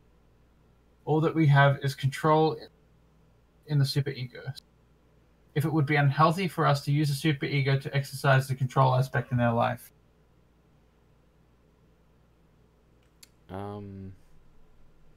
He said direct versus responding, and I kind of got derailed because that didn't make sense.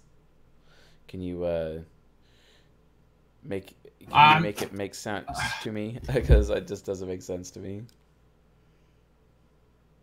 So direct versus responding seems like an irrelevant fact rather than drawing you to the video. You mentioned that all the people have the ability to be everything. It just comes down to preference in the ego. It also comes down to like what sides of the minds are, because I mean my INTJ shadow is direct, but my ego is informative. And I'm primarily my ego, so I'm primarily informative. It's all about primary versus secondary. Right, so this person is saying, as an INTJ, they're triple movement. So would they be able to use their control function with any frequency? Since all that they have is controlling the superego. Only through developing their superego is the only way. Otherwise, the answer is okay. No. Okay, yeah. So I wonder if it would be unhealthy for us to use the superego to exercise the control aspect in our life. Not if you developed it correctly. Yeah. But if you start door slamming everyone because you're very immature with it, then yeah, that's probably unhealthy. Yep.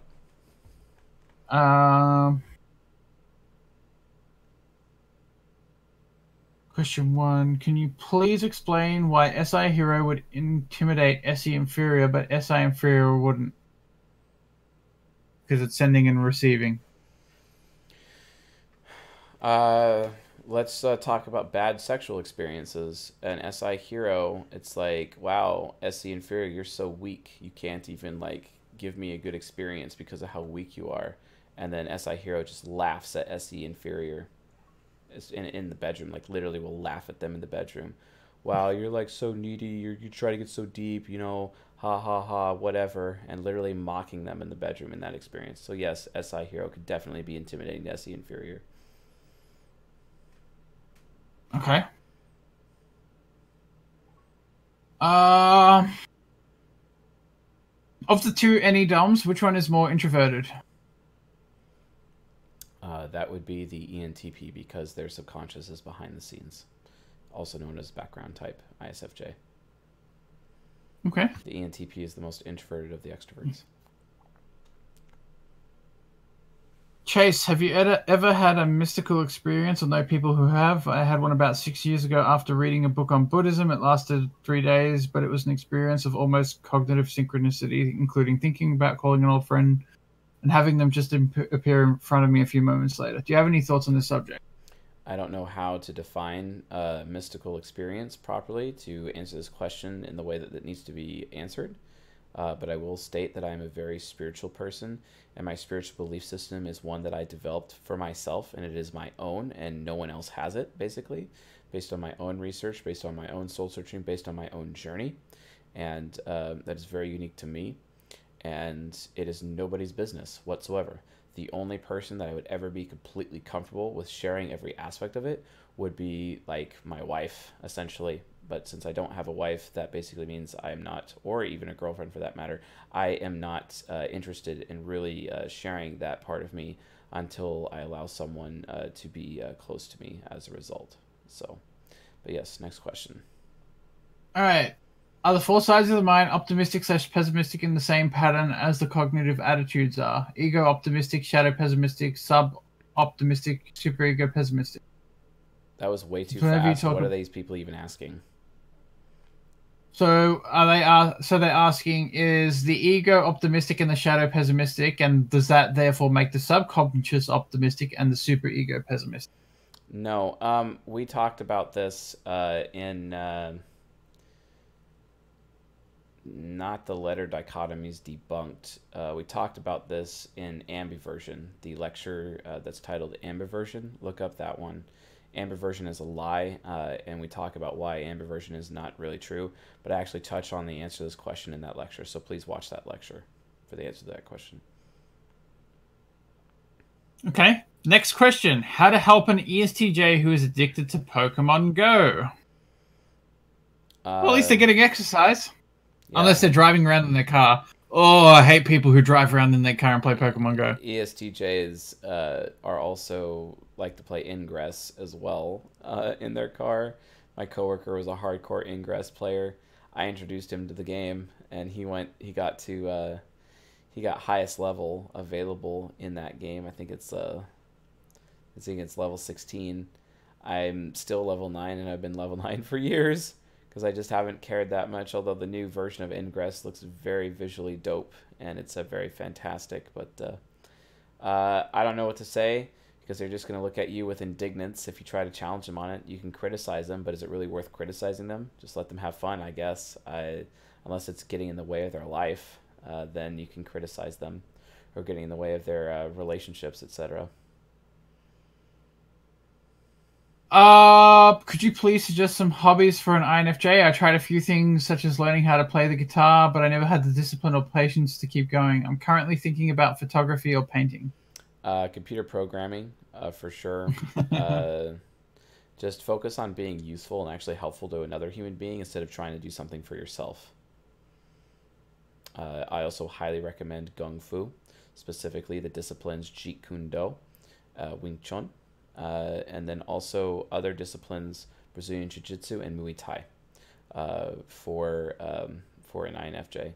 But Jeet Kune Do would be ideal. It's ideal for ENPs and INJs as a discipline.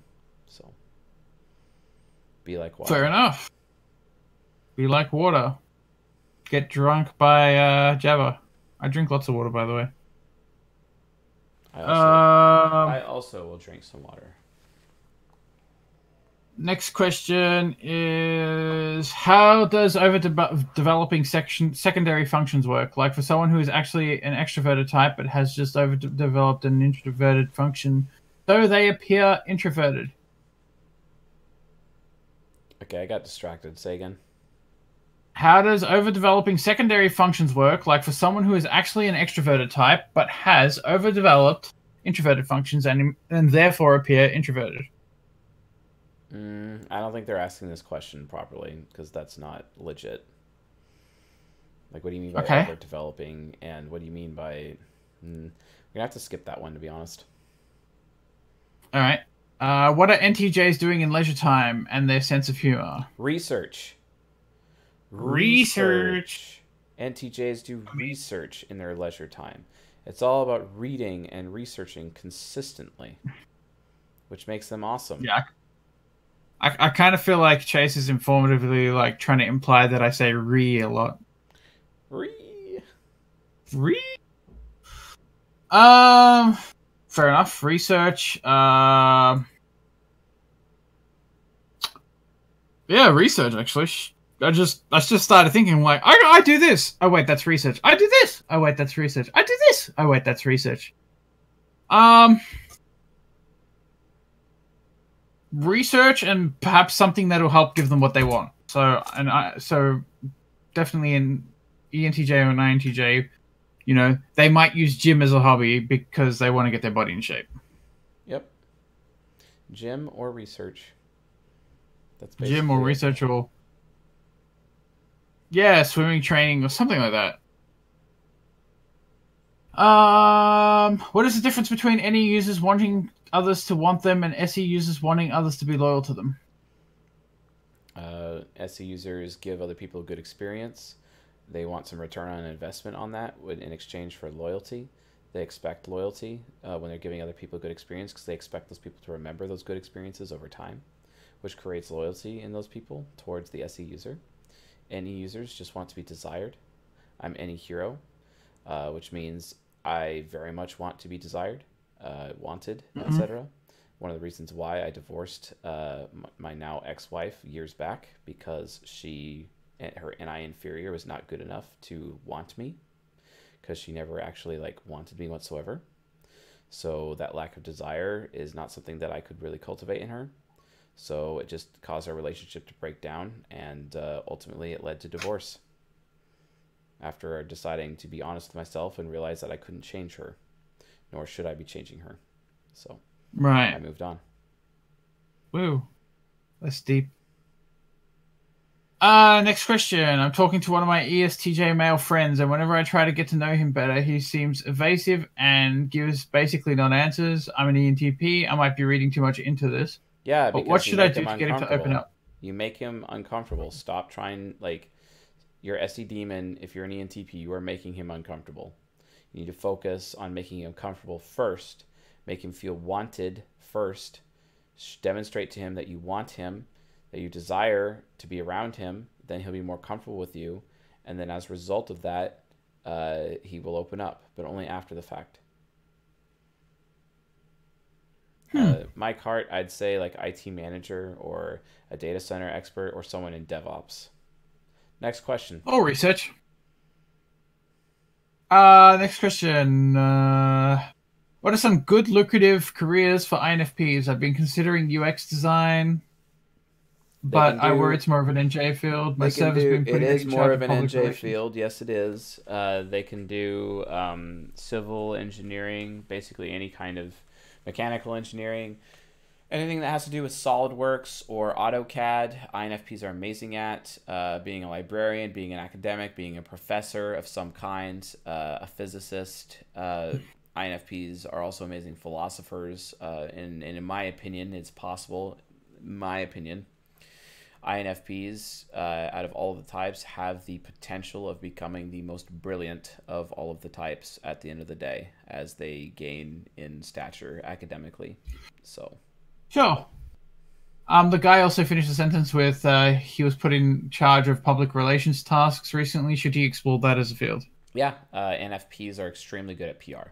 They're very, very good at PR, for sure. And all about bending the narrative to suit the will of the organization they represent. I recommend reading Ryan Holiday's work, specifically Trust Me, I'm Lying. That will give you some pointers on how to go about proper PR practices. Perfect. And he's an ENTP. Next question is, are Frank and Claire from House of Cards INTJ and ENTP? Don't watch the show, sorry. Frank Chase, this is up to you. Underwood, like, we already typed him in a recent type stream. I just don't remember what we said he was. He's not an INTJ, I think we said though. he was An ENTJ. Didn't we say he was an ENTP? No, I think he's an ENTJ. Okay. According to the episode we did on Frank Underwood. Next. Or it could have been an ESTJ. Yep. Super chat. Advice for an INTJ brother relationship, please. ESFP. So I think this is an ESFP with an INTJ brother. Any advice for their relationship? You have to pretend to care about their feelings. Basically, you have to let them do whatever they want and have a choice. You have to give up your choice for the sake of their choice. You have to give up your feelings for the sake of their feelings. You have to never ask them what they think and let them ask you what you think and pretend that you actually know something. It's just a lot of pretending in that ESFP INTJ relationship. And for some reason, people who think duality relationships are actually super compatible, those people can like literally go into the dumpster because that's not even remotely accurate. Good luck. If you want some tips on how to do that functional emulation, go into season 1, watch the episode functional emulation of the cognitive functions, and you'll gain some tips on how to do that properly. Wow. Perfect. Let's keep moving forward. Hi, how to try and make an ESTP commit? Thank you. Getting an ESTP commit is just as hard as getting an INFP or an INTP to commit. It's really difficult to get an ESTP to commit. Basically, you have to give them an ultimatum. You have to be like, hey, I'm loyal to you. I have this huge track record of loyalty to you. Why do you think that you cannot commit me to this? Like, do you not want me? Because if you don't want me, I'm going to find someone else who does. Because if you don't want me, this is your opportunity. Like, you know, like, get off the pot if you're not going to take a crap. Like, seriously. Wow. Yeah, you really just have to move for an ultimatum and be like, here's your choices. You could choose to commit or you could choose not to commit. And if this is an ESTP man and you're a woman, you as the feminine have the right to challenge the masculine to keep the masculine strong. Always challenge the masculine. Always test the masculine. It is the function of the feminine. It is what the feminine exists to do. The masculine cannot be strong without the challenge of the feminine. So make sure you are challenging him consistently, and you'll be more successful in your relationship. Do it respectfully, but always make sure that your challenge is put forth. Okay. Do you suggest an INTP follow the book Mastery? Yes. Perfect. Hi, Chase. In the last live stream, you claimed that Tulsa was an INTP. Can you elaborate on that? I personally think he's an INTJ. Who? Tesla. Tesla? Yeah, Tesla is an NTP, for sure. He allowed people like Edison to take full advantage of him in the same way that Benjamin Franklin allowed someone to take advantage of him that caused him to be stranded in London for many, many years before he made it back to the colonies. Yes, right. Tesla is an NTP. He is not an INTJ. Fair enough. I'm going to be real quick. I found Tanya's question and moved it over to Patreon Q&A, so you can grab it from there. Thank you. Oh, did she post it in the wrong channel? Yep. Okay, hi, this is Tanya again. My question wasn't answered, so please answer it. Thanks. I'm an ESF... I did answer that question, actually. I actually did answer that question. But I'll answer it again. And thank you, Puddin' Pops. So, how can I understand my TI Trickster function better? Basically, in order for you to develop, you need to develop your subconscious and your unconscious first in the same way that you would your demon function. But your TI Trickster is just that you're just as an ESFP, you're focused on beliefs and beliefs only and belief systems. So you can't verify your beliefs. It doesn't matter how much research you do. You're just going to be always thinking about what other people are saying or thinking about a particular subject. You need to surround yourself with TI users and let them verify your beliefs for you. Get multiple TI users around you through verification of your beliefs. That way, if they're all saying the same thing, it's more likely to be true, and then you can have confidence that your beliefs are actually matching the truth. Otherwise, do not rely on your verification whatsoever, because the more you try to verify, the more you're going to fail in that area, and then you're going to start believing the wrong thing. And the only other thing I would add to that is read, research, develop your TE child as much as possible to try to stave off belief systems being intermixed with lies, essentially. Okay. Next question: would you ever start a college? Because I'd love to learn everything related to what you already teach. No, I will not be starting a college or even getting remotely involved in the collegiate process. If anyone wants to give me an honorary degree somewhere, I'm totally down for that, but that'll be the extent of my exposure to anything collegiate related.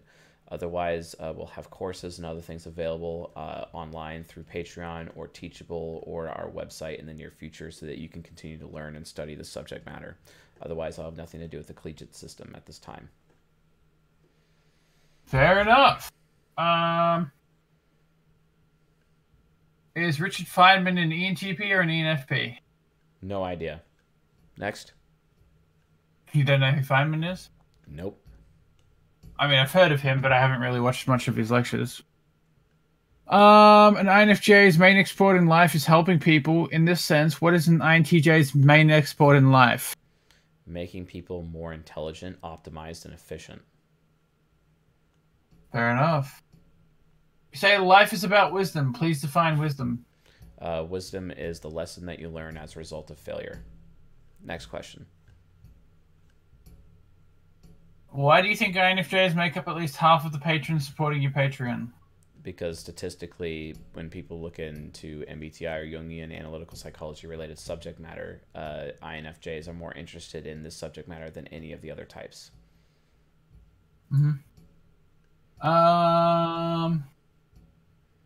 I'm having a lot of difficulty typing my family members. Is this common, and is there a particular reason why one might struggle with this? Sometimes the people closest to you are the hardest to type. Okay. Especially because you've known them so long, because familiarity breeds contempt. Right. Earlier you said you're a critic of Jordan Peterson. Is this because he supports the Big Five? No, I think it's because you called him a globalist. Yeah, he's a globalist. That's my problem with Jordan Peterson. The content in 12 Rules for Life is accurate, and I agree with it, and I enjoy that book, but I do not appreciate the company that he keeps. And while he may deny that he is a globalist by words, if we are going to judge him by his deeds, he's definitely a globalist, and I'm not interested in... I mean, that's my main criticism of him, so... Okay. I find the system you've made too situational. I'm talking about interaction styles. It depends heavily on people one talks to the situation that person is in, specifically the direct or informative part. Correct if I'm wrong. Alright, so I'm going to need to reconstruct this entire sentence because it doesn't make sense to me. And I doubt it makes sense to you. No, it does not. I'm talking about interaction styles. It depends heavily on people who one talk to situation, the person. So I think he's saying that no, I'm not depressed today, I'm just exhausted.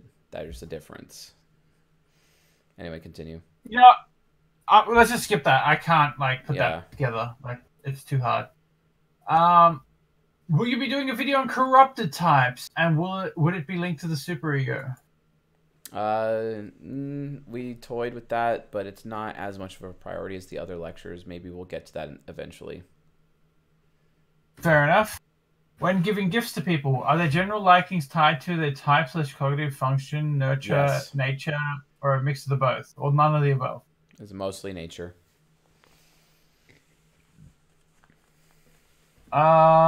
Can a hero function be someone's detriment? Like, is it possible to fail with your hero function? Yes. In my case, we I'm see an it all the ESFP. time.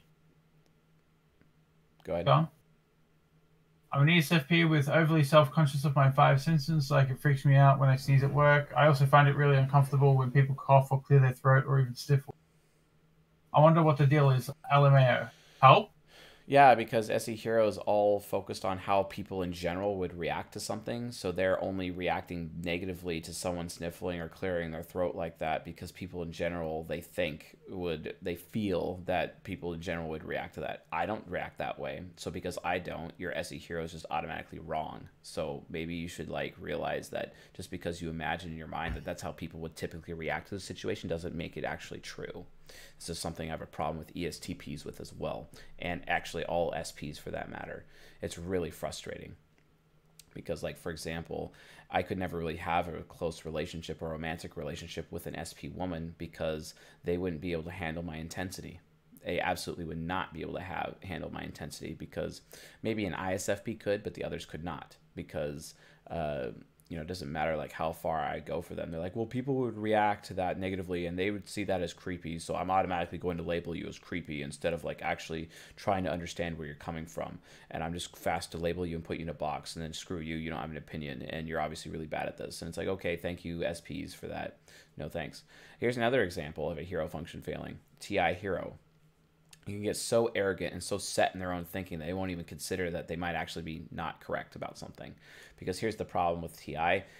You have a logical chain of decisions that's being made, but it's like a Jenga tower. And if there's one flaw, the entire chain above that one flaw is completely wrong. So they need to be course corrected, and that's why TE users exist, to course correct the TI users.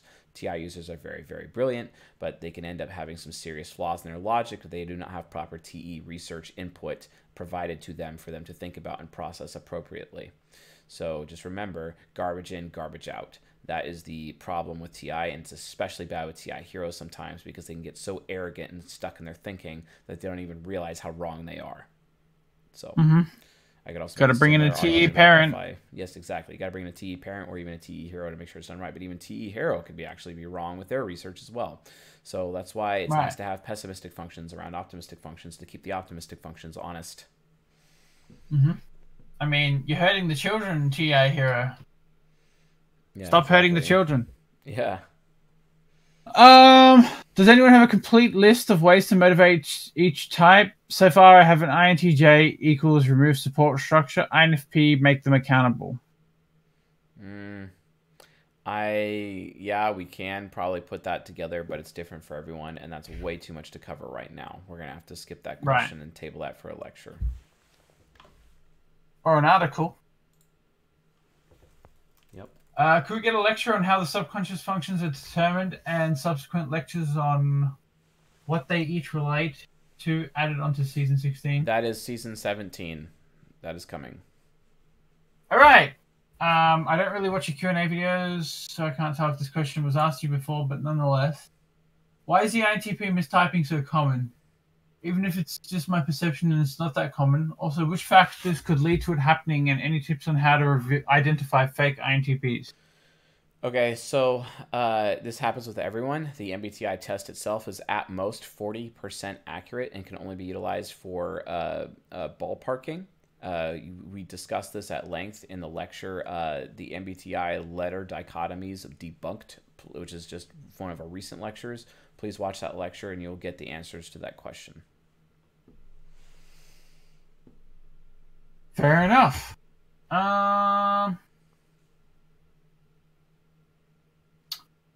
Why exactly do you think your video on the mature feminine queen archetype is your least popular video?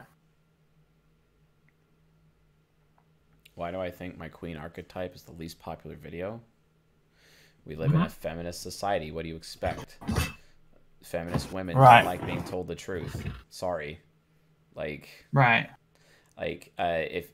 If women have this attitude that, they're trying to, they want to have their cake and eat it too. Like, oh, this Disney princess fairy tale standard of, yay, Prince Charming's just going to pick me up, yay, and then sweep me out my feet and I'm good to go. And then I don't have to really earn any of that. That's ridiculous. No, women have to earn the right to be queens. They have to earn the right to be chosen by a king, someone who is actually a king, someone who has the mature masculine. They have to earn that right. How do they earn that right? Well, they work hard. They make sure that their beauty is and their humility is available to their man so that they are chosen as a princess to become the queen, basically, of his kingdom, right? And if you're just going to be like, well, I don't have to because, I should be, whether or not I have a fine ass or not should not be like any part of a man's decision making to get with me. And it's like, okay, well, actually, I'm sorry, but it kind of is, because whether or not you're physically attractive or not just tells me how much, as a woman, whether or not you are responsible. Because here's the thing, if a woman cannot take care of herself, that proves to men in general that you as a woman are irresponsible, okay? And if you're irresponsible and not able to take care of yourself, especially when it comes to your beauty, as it's talked about in the Queen Archetype lecture, then for what reason would a man want to give you his signet ring and make you his queen? Because it just shows that if you're irresponsible with your own health and your own body, that means you're going to be irresponsible in the kingdom. You're going to be irresponsible with your subjects. You might be an irresponsible mother, because it just shows that you don't care, right? And that's what it says to men. It's not about men being like these animals, these sexual animals that feminism would teach, where it's like, oh, hey, they only care about whether or not I have a fine ass and big tits. That's all they care about. As someone who actually, like, let's be honest, I don't really care whether or not a woman has really large tits or not. I just don't care, okay? Like, I'm attracted to a woman who has amazing hair and, a nice rear end. That's just kind of like my approach to things. But like, but I'm also an SI user. SI users are more attractive to women in that regard. SE user men, they're all about tits. Let's be honest. That's just how they are. But that's fine, because guess what? SE user, women have things differently in that regard, and SI user women have things differently in that regard, and their bodies actually develop according to their cognition as a result, and then somehow, some way, they're still attractive to the specific types that they should be for their golden pair. Just allow nature to run its course, folks, and stop freaking out about it. It's like really frustrating, But this idea that, men are animals, they only care if they have if I have a fine ass or a pair of tits, that's categorically wrong. That's absolutely wrong. So, like, from a feministic standpoint, realize what the truth is. If you are unhealthy, that proves to a man that you are irresponsible. Ergo, not somebody they can be attracted to or trust with their kingdom or their subjects or their children, right? Because that's just how it works in the male mind. It has nothing to do with them being sexual animals. It has nothing to do with that. It's all about showing and proving responsibility. And if you want to be, as a woman, chosen to be a queen and be given their signet ring as kings, you need to make sure that you are taking responsibility for your beauty. I'm sorry, that's a fact. Why is that important? Think about it. Women of old, before this feminist society ran its course, they had a lot more time on their hands. And that they did with that time is they spent that time on taking care of their beauty.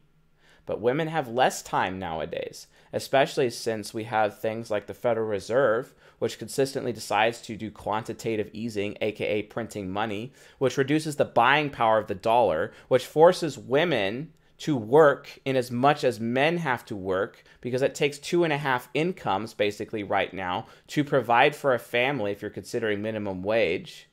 2.5 incomes, because 2 incomes is not enough, which means women don't have time to take care of themselves. Women don't have time to be healthy. They don't have time to grow their beauty.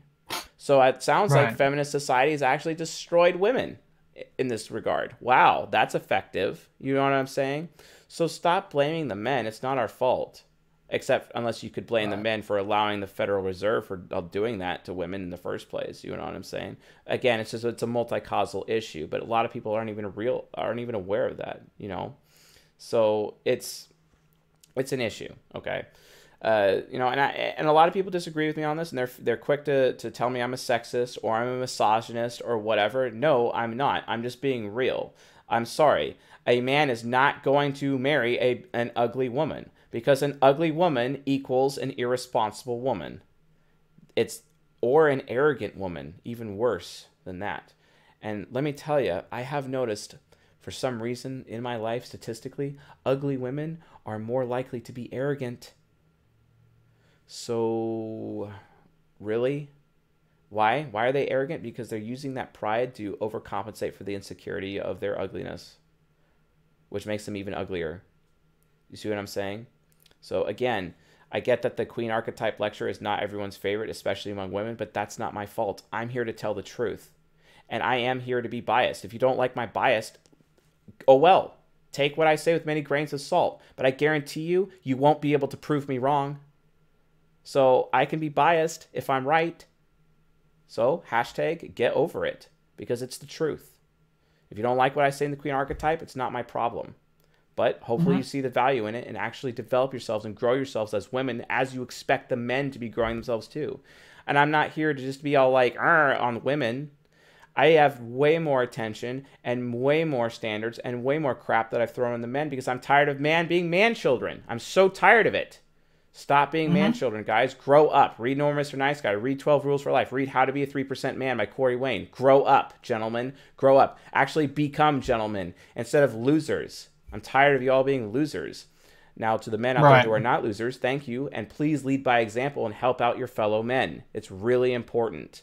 We're not going to change society. We're not going to destroy fatherlessness until this happens, right? But then, C.S. Joseph, he's just a misogynist and he's obviously sexist. No, it's not about that. I'm just telling the truth. It's not my fault if you won't listen to the truth. Sorry. Rant over. Right. Well, we should probably start wrapping this up because I think we're over 2 hours now. I think we had a super chat. So, yeah, we do have a super chat. The super chat comes from Meta, and he says, or she says, I'm not sure of the gender, as a fun thought experiment, if an INTP became really high-functioning alcoholic, could they potentially raise their long-term earning potential by living in their ENTJ shadow? That's a really good question. The answer is technically no. Short term, I have seen some people be successful using mind-altering substances in that way, but only very limited capacity and only in the span of a few days. But if they use it as a crutch for like some long-term ploy to utilize the other sides of their mind to do that, no. And again, that's just them being selfish. How about that INTP has relationships with ENTJs to handle those ENTJ things with them and actually share with other people and learn how to share instead of being selfish? That would be nice. Because then the INTP can rely on relationships with other people to help them be successful instead of trying to do everything themselves because their TE nemesis is like, I can't trust what other people say or do. I don't think that other people are smart enough to handle this, and I'm obviously the smartest person in the room, so that means I need to do everything myself and not trust anyone else with it. Yeah, like, okay, thank you, INTP there. Go be selfish in a corner and enjoy your bottle of whiskey for the evening because that's all you deserve. Instead, why don't you just trust other people and develop relationships? Find people that you can actually be loyal to, especially NTJs who are committed to your vision, committed to what you're doing for your organization, and move forward with those people. That would be more effective in the long run, right? So that's how I'd answer that question. Right, fair enough. Do you want to answer a few YouTube questions now and we'll call it a day, or do you want to just call it a day now? Yeah, we'll do 2 or 3 YouTube questions. So those on YouTube, just throw up a question on that. In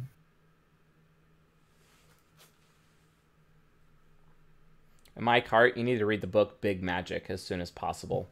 If you have not read that book, you need to read that book. I'm just going to scroll up, see if there's anything up high.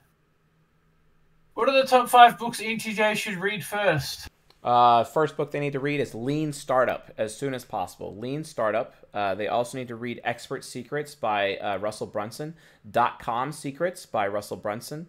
They also need to read Normal Mr. Nice Guy, 12 Rules for Life, How to Be a 3% Man by Corey Wayne. And what else is it? How to Write Copy That Sells. App Empire and Launch by Jeff Walker. And I think that covers it for ENTJ books. All right. I know you've answered this question before, but just for the sake of triggering you, what do you think of the Big 5? I think the Big Five is the absolute de facto standard of psychological analysis out there. There is no better test than the Big Five. The MBTI test has nothing on the Big Five, and the Big Five, especially because Dr. Jordan Peterson endorses it consistently, while Tai Lopez, the ENFP, also trashes it consistently and maintains that Hexaco is the absolute best test that there ever was. We should all go out of our way to make sure that we take the Big Five and leverage the Big Five in absolutely every area of our life, especially in education, especially in relationships, especially in the bedroom, especially from the pulpit as we're preaching at church. Everyone must know how amazing the Big Five is. When in reality, because here's the reality, it belongs in the dumpster. Dumpster! Oh, look. All right, we got another super chat. We got another super chat. Mr. Jeremy Wilder, $5. Thank you, sir. What can I do to have a more compatible relationship as an INFJ male with an ISFJ female?